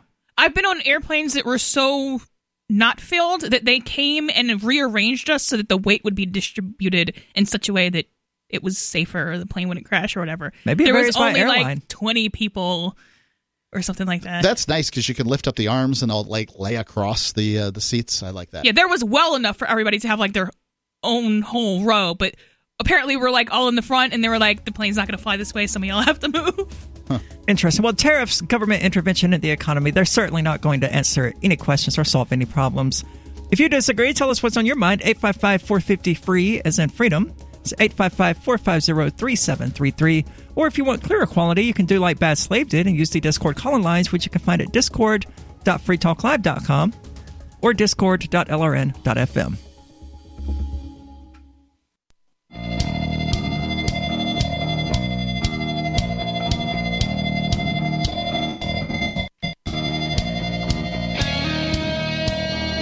It's Free Talk Live. Tell us what's on your mind. 855-450-FREE, as in freedom. With you tonight, it's Aria, Melanie, and Mark. Freedom Fest is the largest liberty-oriented gathering in the world. Freedom Fest theme this year is the Wild West. You can come see me in a cowboy outfit. You'll love it. It'll be a lot of fun. It's going to be Penn Jillette, Lenore Skenazy, Candace Owen, John Mackey, Kevin O'Leary, and Kevin Harrington of Shark Tank, Stephen Moore, Grover Norquist, all descending upon the Paris in Las Vegas from July 17th through the 20th. Libertarians, conservatives, liberals, all just open-minded people mingling together to hear real debates and share real solutions and converse freely. Go get your tickets now at freedomfest.com/FTL. freedomfest.com/FTL. Use coupon code FTL50 and get a $50 discount. It's going to be a blast. Really going to be a lot of fun. Now, if you don't, somehow or another, you want a little more information, go to freedomfest.com/FTL and get the 5 best speeches from last year for free. Judge Napolitano, Alan Dershowitz, Charlie Kirk, Heather McDonald, John Mackey, all available to you for free at freedomfest.com/FTL. Freedom Fest is, like I said, on July the 17th through the 20th at the Paris in Las Vegas. freedomfest.com/FTL. Are you really going to dress as a cowboy? Oh, yes. I hate I'm going to miss it. I'll have pictures for you. Perfect. Let's get back to the phones. We've got Dan calling from Scottsdale. Dan, you're on Free Talk Live. Hi. So I'm having a problem with my wife. She makes custom hats for a living, like fedoras, baseball caps, and she's always kept me out of it. But the other day she decides that she's going to use my head as a dildo. Yep, that's enough. A for effort, I suppose. I mean, no, there was no effort there. No, and he got immediately dropped and dumped. Yeah, well, he sat on hold for like 20 minutes for that. Poor guy. Get a hobby. Y'all need something to do. Well, we do have Mike in Florida. I'm not sure if that word is somehow banned from the FCC by the FCC or anything, but I don't want to fight the I don't want to fight the FCC about whether or not it's banned. No, but I mean, it was a pointless troll call. So yeah. We've got Mike who is calling. I think it's the same Mike from Florida who attempted to call earlier. Mike, you're on Free Talk Live. Yeah, I was just calling about the conversation earlier regarding the matter of carrying your ID on you. down here in Lake County, Florida, just giving a heads up to anybody who might be traveling through, going to the attractions or what have you, or something by visiting somebody. In Lake County, it is the law in the whole county that you have to carry your picture ID. It doesn't have to be a driver's license, but that should be a picture ID that you carry on you at all times. What if you don't have an ID? Well, that's an excellent question. I mean, I appreciate what y'all present there on the radio program and on the internet and stuff, and I agree with a lot of what y'all are talking about. It's just, they'll definitely harass you. Is it? I carried my driver's license in my wallet in my glove box, and go in the grocery store or whatever. I'm not going to just go and go groceries, but I've been requested, show your ID. Huh. I mean, that is straight out of any sort of totalitarian government playbook. Is it just a county rule? I mean, Lake County could have its own rules. Just for Lake County itself proper. It's not in the rest of the state. Those that are wiser than us in Tavares just decided that they were going to, come up with a rule, huh? Apparently that's the history. No, is that an official statute, or is that something that the cops just kind of made up and enforce? No, it's a statute in the county itself. I'm not terribly surprised to hear that the state would go to that lengths. In whatever. Well, it's just the local. When I say state, I don't mean like the state of Florida. I mean the state apparatus, the government. Well, the county gets its power from the state. I'm surprised to see that Lake County has 350,000 people in it. I thought of this. I mean, to me, this is, you said Lake County, I thought rednecks, but No, it's a lot of retirement subdivisions. Yeah, Claremont. Wealthier people in some areas. Yeah, it's part of the Orlando Metro. Now, is this because of the Cuban migrants north of there? That they, Go ahead, I'm sorry. Is this because of the Cuban migrants that they implemented this law and began enforcing it? I don't know actually why they do it. No, I don't think so. Like you said, I think it's an oppressive thing. It's absolutely oppressive. I mean, it's jarring to me to find out that there are multiple jurisdictions where if the police ask you for identification, you not only have to stop and actually speak to them, you have to surrender your identifying information to them, like you're trying to escape East Berlin or something. You know what they say about Florida? Come on vacation, leave on probation, return on extradition. I didn't know they said that about Florida, but they say it's that good about to a know. lot of places, though. So, is Florida really that bad? I have never been. I couldn't tell you. I mean, I don't know. I've lived in Florida and I've lived in New Hampshire, and that's basically where I've lived. Do I feel freer in New Hampshire? Not really. I mean, Florida, they never seemed to bother me much. There was certainly a larger police presence, but I didn't have too much trouble when I got out of prison. But that's a positive. Lots of people in prison said that it was terrible. I don't know. I mean, you can't really listen to convicts and their stories about how oppressive the police state is. I tend to not believe the things they say. I would say that's probably the people that you should listen to about how oppressive the police state is. Yeah, I listened to them long enough that I really grew to kind of be bored with the things they said. Really? Yeah. Is it because most of them are like arsonists or murderers or rapists or something? It's because most of them have IQs lower than 100. That's the reason. Oh, yeah. It's hard to talk get to frustrating. dumb people on a regular basis. That was your primary company, is these. Yeah. Don't forget. Yeah, that would be the worst part. Aside from not necessarily getting freedom, maintenance. Well, yeah, I think the things that would scare me most about jail is not being able to have access to maintenance medical care, and to be surrounded by stupid people, whether that's inmates or guards, and just not be able to have a conversation for all these years.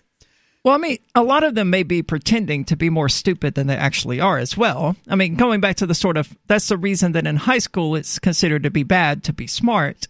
That whole jocular primate barbaric mentality is to be strong, not smart. So it could be possible that a lot of them are smarter than they pretend to be, but they've just become accustomed to pretending to be kind of dumb and big and brutish. Perhaps that's the case. Whenever I found somebody with whom I could converse, as opposed to conversating, I just stuck with that person for a while and just chatted away and had a nice time with that. But a lot of times I had to talk to officers to get my fix. Oh, that's never good in prison, I hear. That's fine. It's also true that the less smart you are, the more likely you are to not be able to hire a good attorney, or the more likely you are to get caught, whether you did something or not. So I believe that stat. Oh, I worked in the computer lab and taught people rudimentary English so that they could pass their GEDs and kind of live life. And I was stunned at what passed for literacy. I mean, that was what passed for literacy stunned me. I mean, you're not wrong, and the Dunning-Kruger effect would tell me that I'm vastly overestimating the average person's intelligence. Oh, yeah. And that they are significantly dumber than I would like to think, and that spending any amount of time with them would make that clear. 855-450-FREE, as in freedom, 855-450-3733. I'm crazy about My Magic Mud. This is the most important oral care product created this millennium, and I'm not kidding. We all have different opinions on politics and issues, but we all have mouths. And I want yours to be as clean as possible, with teeth as bright as they were meant to be. I will never be without My Magic Mud. It's a little surprising, but man, does it work. If you only listen to one thing I say ever, go to mymagicmud.com and get 20% off with code FTL. mymagicmud.com, code FTL.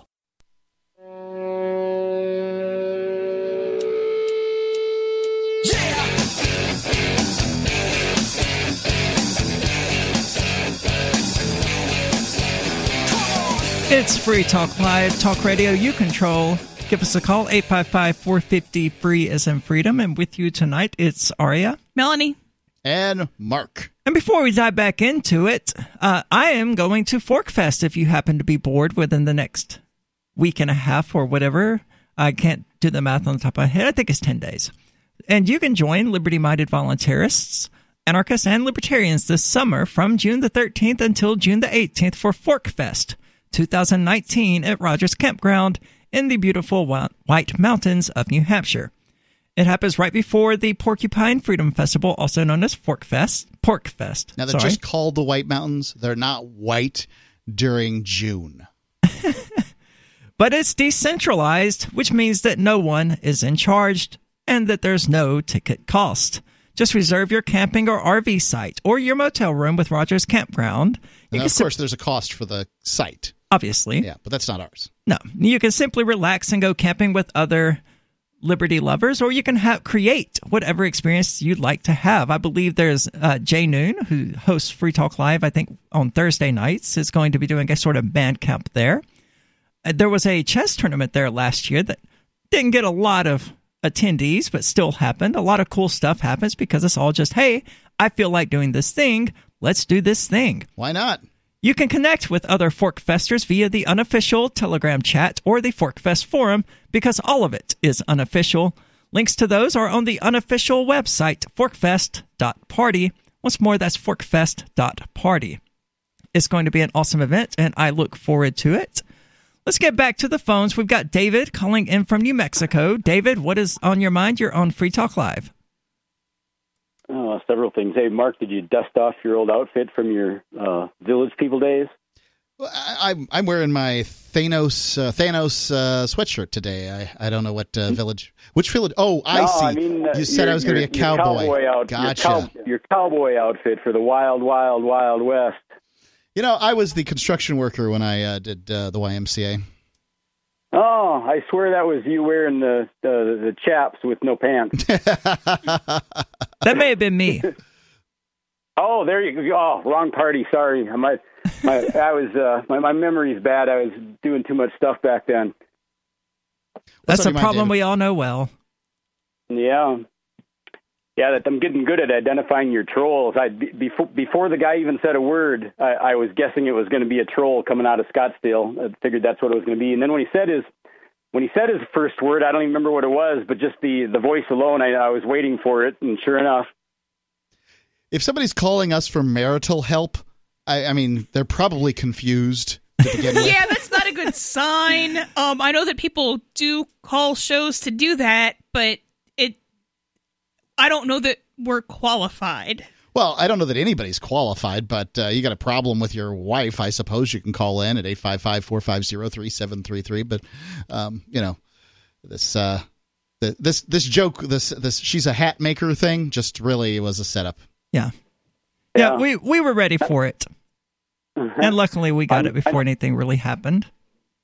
All right. On your airline deal, I remember when I was flying for the airlines, that they would do whatever was most cost effective. If they had to buy somebody out, give them a free round trip or two to ask them to wait for the next flight, they would do that. Whatever was costing them less, spending the fuel and the hours on the airplane to fly the trip, or buying out the whatever few passengers they had.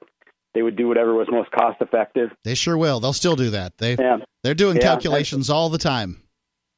I do remember having the luxury of riding across the Atlantic on a wide body, having, like you said, an entire row across the Atlantic to lay down. Matter of fact, there were multiple rows. I could have slept half the night on one row and then moved to several others. And there was probably like 100 people on the airplane one time. That was pretty cool. I was taking a flight back from Tokyo very recently here, whether I wanted to or not, and minus your maple syrup, minus my maple syrup. This bastards took my maple syrup, and the plane had that we were there's United, and they have several different, like the economy plus, and then they have another one, and then they have first class, and I don't know what they're all broken out into, but we were kind of full from. I was in the economy plus, but everything from there on back was kind of full. There were enough of them. But the section that was in between first class and economy plus, whatever that's called, something between, I don't know, second class. It's not first class. But second class was basically empty, but they wouldn't let any of us go up in there because we hadn't paid the money. So, of course, this is weird. Yeah. Huh. Usually they let, in my day, they would let, many people, they actually used it as a perk. If they had the unsold space in a more luxurious seating, they would give it up because it made their customers happy. I don't know why they wouldn't do it nowadays. Well, because that encourages you to not buy it in hopes that it might be there for free. Yeah, true.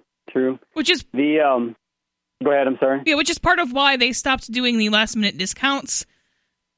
To where if they had some seats left, they would do some pretty heavy discounts, but they quit doing that because then everybody just waited till the last minute to buy a ticket.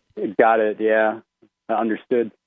The what I was calling about was the latest. This has actually been going on for 2 years. Like under the category of that New Mexico judge that I was describing to you, embezzling money from the dead guy, and then the head of the FBI in New Mexico stating that New Mexico is the most corrupt state in the nation.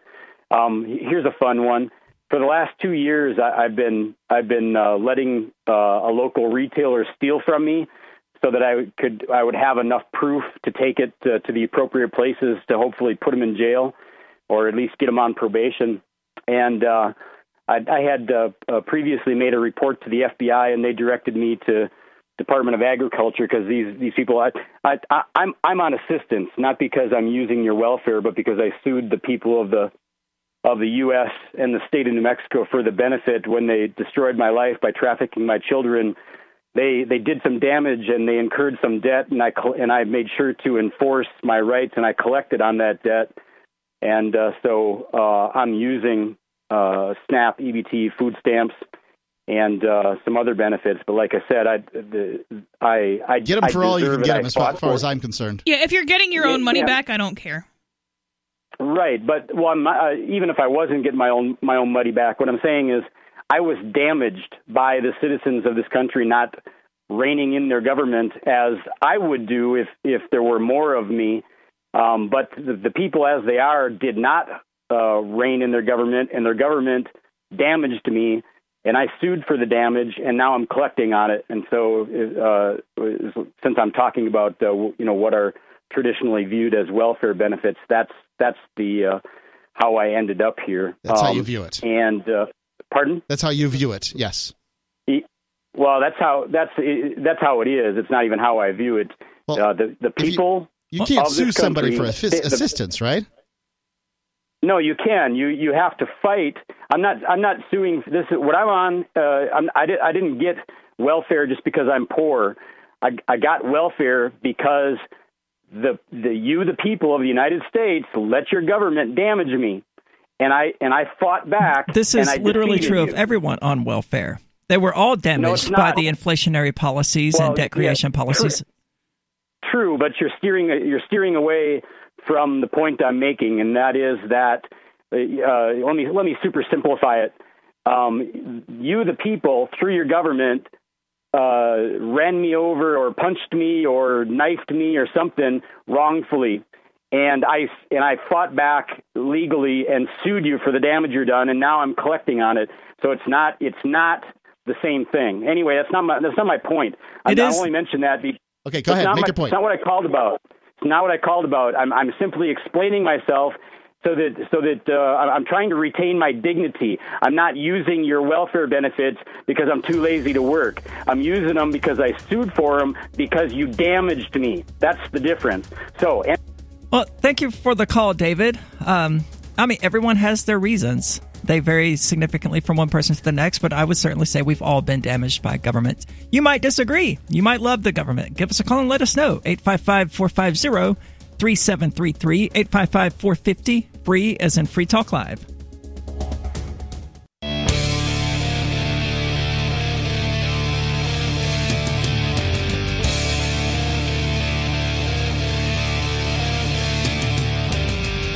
This is Free Talk Live. If you're quick, you can still get on the air. Give us a call at 855-450-3733.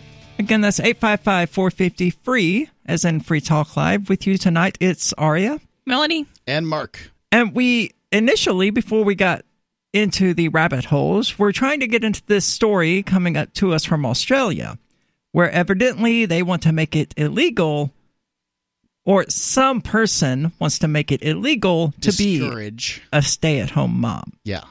And we didn't get too deeply into that because it actually gets a bit worse in her little... The only person here who it seems to be is hysterical is the author of this right. Right. She's pointing the fingers. Everybody's hysterical. Except me, I'm going to make a reasoned case why you shouldn't be able to raise your children. Yeah, I mean, she's all worried about the economy and how it's being impacted and things like that by stay-at-home moms. Oh, no, they're not out there buying you televisions and buying gasoline and all of these other things that make Australia great again. And now the economy is suffering for it. To me, it may not necessarily be hysterical, depending on how emotionally wound up they are. But it's certainly not a rational and logical position for a person to take. It's not. And even if you understand economics whatsoever, it's not unless you just really love corporations to the exclusion of all other entities, to the exclusion of all people. Now, her position is what exactly? Have you gotten that far into the article? Yeah, so she basically says that it's better for the economy because they're talking about the, lack of female workforce participation rates, which is kind of an irrelevant factor and not like a goal in and of itself unless you're insane. Well, there's a certain segment of feminism out there that thinks that the most important thing a woman can do is have a job. Now, I don't understand that because they don't seem to think that about men necessarily. And as far as I'm concerned, the most important thing you can do is pursue what you want to pursue in life. And if what you want to pursue in life is a family, probably the best way to do that, I would think almost inarguably the best way to do that is to, for somebody to stay at home and raise them. Now, it doesn't have to be the man. It's just traditionally been... it doesn't have to be the woman that stays home. It's just traditionally the man goes out there and, makes the money and brings things home. That's not necessarily how a particular family might operate in modern society. But if you have one of each as a parent, then nature kind of has an opinion on which one that should be. Yes. Because it's kind of going to force the woman to do some of the main child care. Yeah, she has to stay home for at least 9 months for each kid. Right. She's going to have to stay home for some period of time because of, nursing and just recuperation and these kind of things. I mean, not every woman nurses. Many do, and more are doing it every day, and I think that's great. because I think it's better. That's what those things are for. Let's use them for what God meant them to be. And if you're a feminist who believes in the wage gap, why wouldn't you have the person who's just going to make more money for no reason be the one that goes out and works? Oh. There's an excerpt in this article I think we really have to get into. Okay, which one? Rather than wail about the supposed liberation in a woman's right to choose to shun paid employment, we should make it a legal requirement that all parents of children of school age or older are gainfully employed. Wow. So for all of her talk about liberation, she wants to pass laws forcing all parents to be gainfully employed. And that in and of itself does not create great working conditions, even if you ignore all the other problems with it. There are segments of the population that are legally required to be gainfully employed. They're called some immigrants and people on probation. Yeah. They can't quit and their employers know it. What do you think that does to their wages and working conditions? Makes them worse. Well, there's some dads that have to be gainfully employed, too. They don't have to be at the particular place. In many cases, immigrants, I think the reason that their conditions tend to be worse is because they have to work at the place that they work at. They can't switch jobs. Whereas depending on what kind of visa you have, that can be true, too. Yeah. So I guess it's probably more in line with probation. But, yeah, so your boss knows. Unless you can get a new job today or tomorrow. Which is why it's important to acquire skills that make you employable rather than being, as the caller earlier suggested, just an unskilled laborer. Those are a dime a dozen. You can import 50 people in from Mexico who will do that job for $3 an hour. Well, yeah, and even if you have skills, and even if you have skills that are actually in high demand, then you're not necessarily going to be able to get a job literally the next day. It might take a week or something to... Yeah, but if your skills are actually there, they are in high demand, then you will be making enough money where you don't absolutely have to have one. Right, but if it's a legal requirement, that's a whole different story. So yeah, you're going to have at least a week's worth of savings, so you'll be fine. But if the government of Australia says it is a crime to not have a job, I mean, I don't know what the detail... there's not a bill that they're putting up, so maybe there's going to be some details to that, but maybe you don't have a week to... Maybe there are no job openings. Yeah. What do you do in that event? What if you're 17 years old, you just turned 18, suddenly it's a legal requirement for you to have a job, but there are no jobs in your town at all? Well, and I realize that's extremely unlikely. This is the weird part about it. She doesn't want to make it a legal requirement for all able-bodied adults. She wants it to make a legal requirement for all parents of school-age or older children. You're correct. So it's just crazy. I guess you could be a bum and be 18, and that's fine. But if you have a kid and have something to actually do all day, then... Because we don't really care if you work, right? They just care if they can get your kid. You mean the state? The state, yeah. Well, that's what this lunatic statist wants. This authoritarian is looking to, pretend as though the economy is their concern, or women's liberation, or women working, or whatever. But really, what she wants is every kid in school, so that we can indoctrinate them from pre-K on up to their bachelor's degree, which everybody should have, even if it's in underwater basket weaving. Well, she would disagree. She says that only when the female half of the population is expected to hold down a job and earn money to pay the bills in the same way that men are routinely expected to do so, only then will we see changes for the better for either gender. So she has it warped in her head that she can somehow liberate people, or achieve some kind of equality by legislating and requiring everyone, including the women who have children and want to stay at home and take care of their children, which is their prerogative, to do this thing that she wants them to do. Because it's definitely more efficient to everybody try to do both things than for one person to do one thing and the other person to do the other thing. So I can't just go to work and then have somebody else worry about appointments at school and doctor's visits and everything else. We have to both do both so that there's just nothing but chaos. Fair point. I mean, yeah, it's... Ideally, there are at least two parents in a household and not one parent. But what Melanie's saying is that if, for instance, My wife is the one who's concerned with the doctor's appointments. If Jack had to rely on me for doctor's appointments, he'd never go to one because I would forget. And I don't know them in the first place. I don't set them. I don't consider it my problem. It is not my problem. If she missed an appointment and she comes to me like, Mark, why didn't you say something about Jack's doctor's appointment? Like, that's your job. My jaw would flap at her. I'd be like, what? I can't believe you're even suggesting this. Yeah, so the not my problem. Yeah, it's division of labor, not just the economic concept of division of labor, but just the efficiency in your life concept of division of labor. Fair point. Well, she seems to think that as long as we cling to the lie that only a stay-at-home mom is best placed to assume the responsibilities of caregiver, then working fathers will continue to feel insecure about stepping off the corporate treadmill to spend more time with their children. So she seems to want to alleviate not just the economic hardships caused by these women who dare to not work, but the hardships it places on the fathers, which may or may not be founded, I don't know, requiring them to work more hours to make up the difference by just having one income. I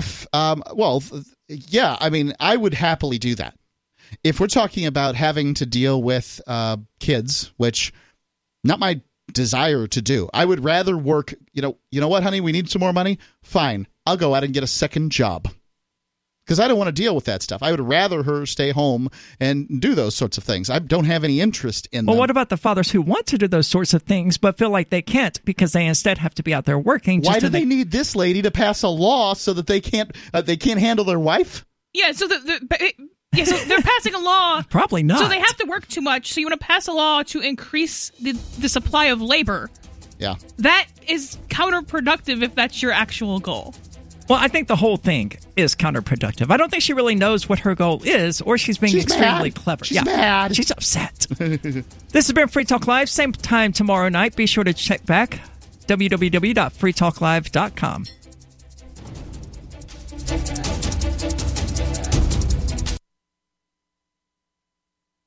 All right, it's another edition of the Edgington Post Show. I am Mark Edge, and this is another interview for Free Talk Live, and I've got with me today Joanne Skousen, who is the wife of Mark Skousen, whom we interviewed on Free Talk Live probably 3 weeks to a month ago. Joanne, you there?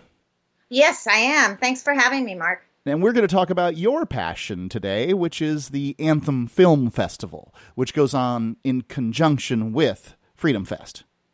That's right.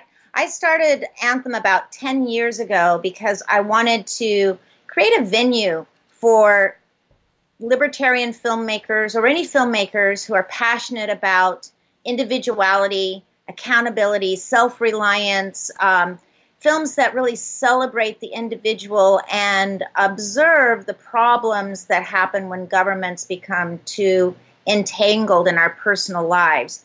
So I started out 10 years ago with a handful of films, a handful of attendees, and it has grown and grown until I'm just really proud of what we've accomplished with this film festival and with the films that are starting to be generated, because there is a place that you can take your non-Hollywood film and have it screened in front of hundreds of people. Can you tell me some of the films that are going to be being shown this year?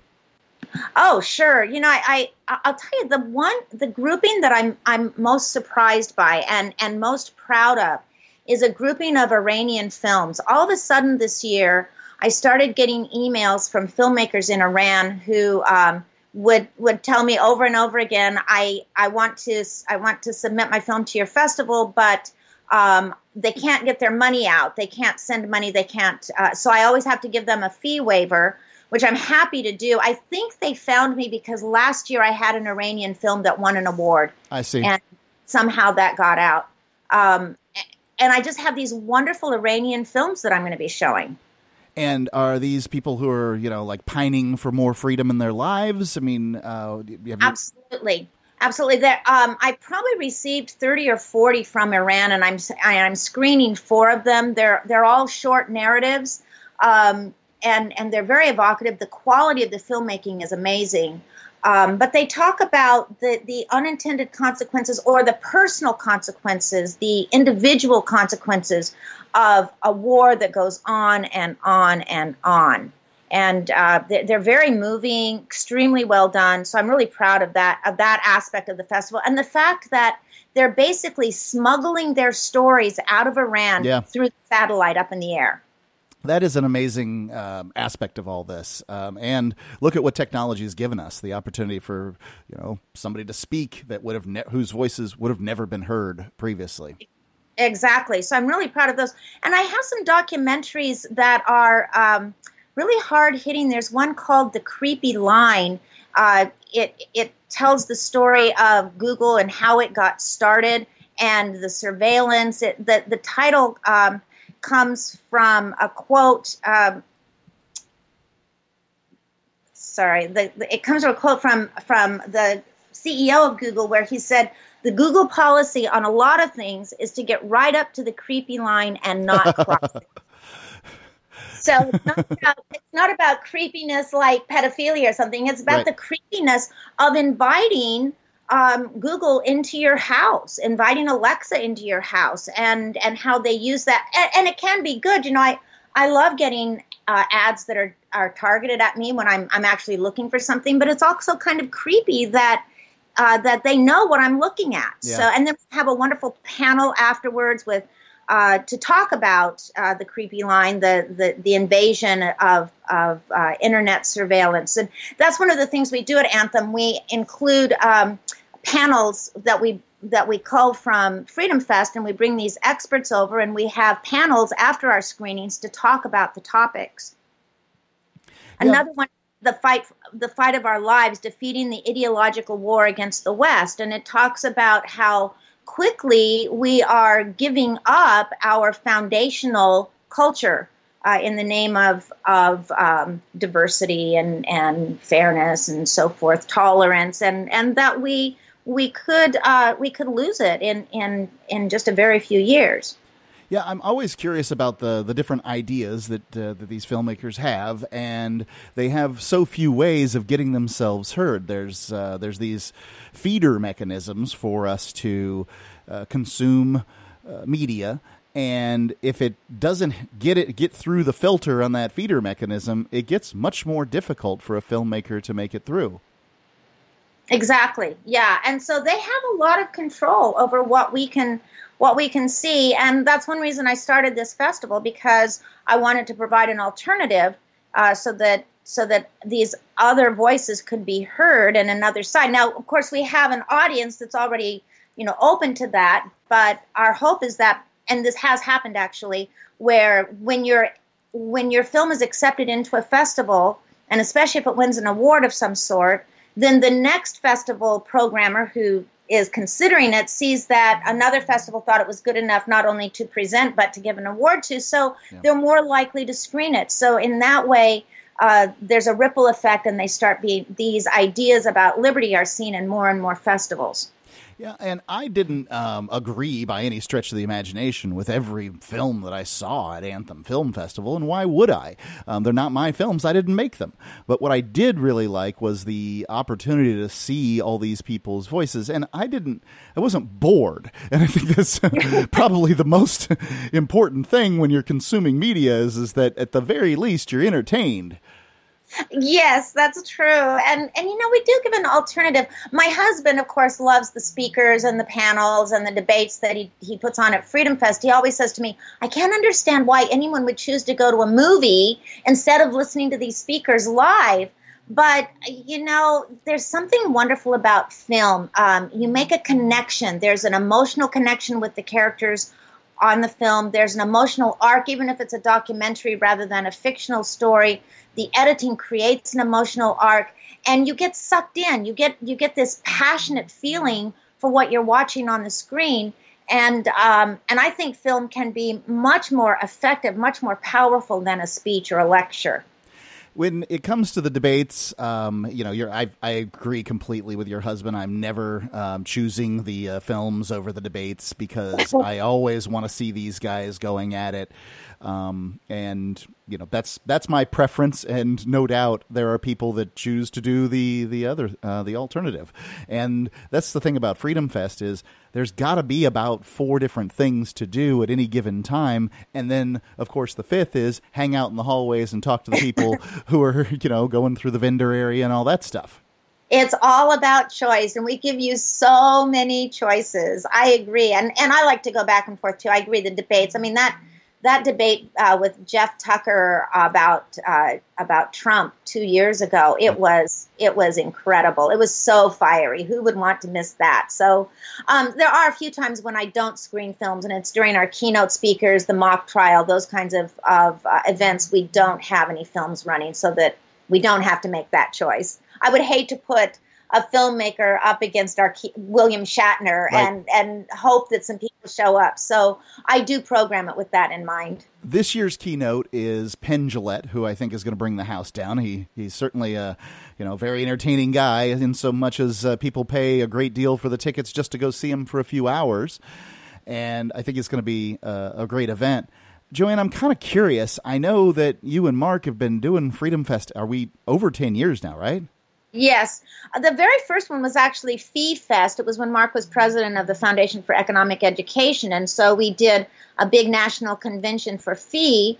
And then we did it in association with Young Americans for Freedom for about 3 years. And then we just decided to take it back, do it ourselves, make it a for-profit rather than a non-profit event.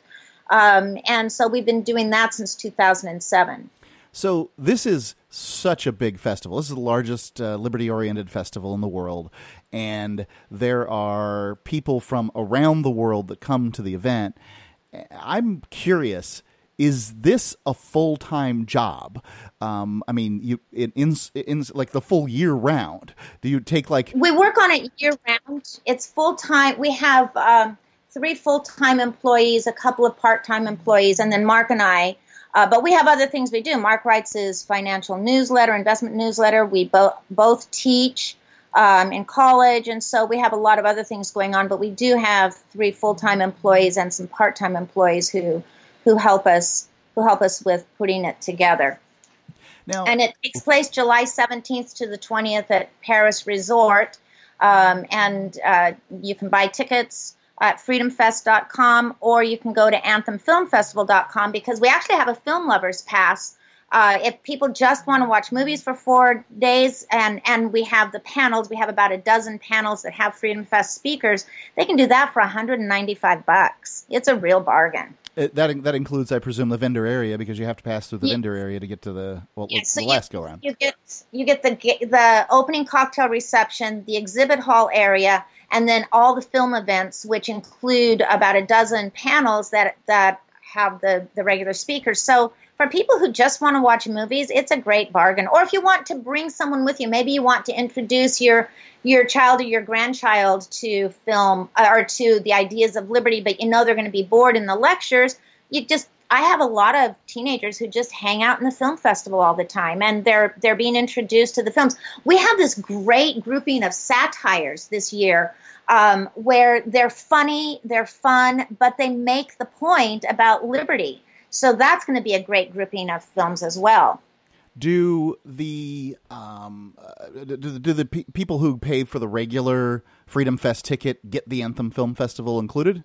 Yes, Anthem is included for the Freedom Fest ticket. So that's what we recommend, of course, is that they do the Freedom Fest ticket, and then that includes all of the Anthem films and panels, and then the Film Lovers Pass is just for the film. So, but if you have a Freedom Fest ticket, you're in to the film festival. I love it, the event. I really enjoy it, and I recommend people go to freedomfest.com/FTL and get your tickets there. If you just want to check out and see what it's like, we have the top 5 speeches from last year available at freedomfest.com/FTL. I'm not sure whether you can hunt that down on the Freedom Fest website elsewhere, but I know that it's very easy to find it right there before you sign up at freedomfest.com/FTL. Joanne, thank you so much for your taking some time with me. Thanks for having me. Looking forward to seeing you there.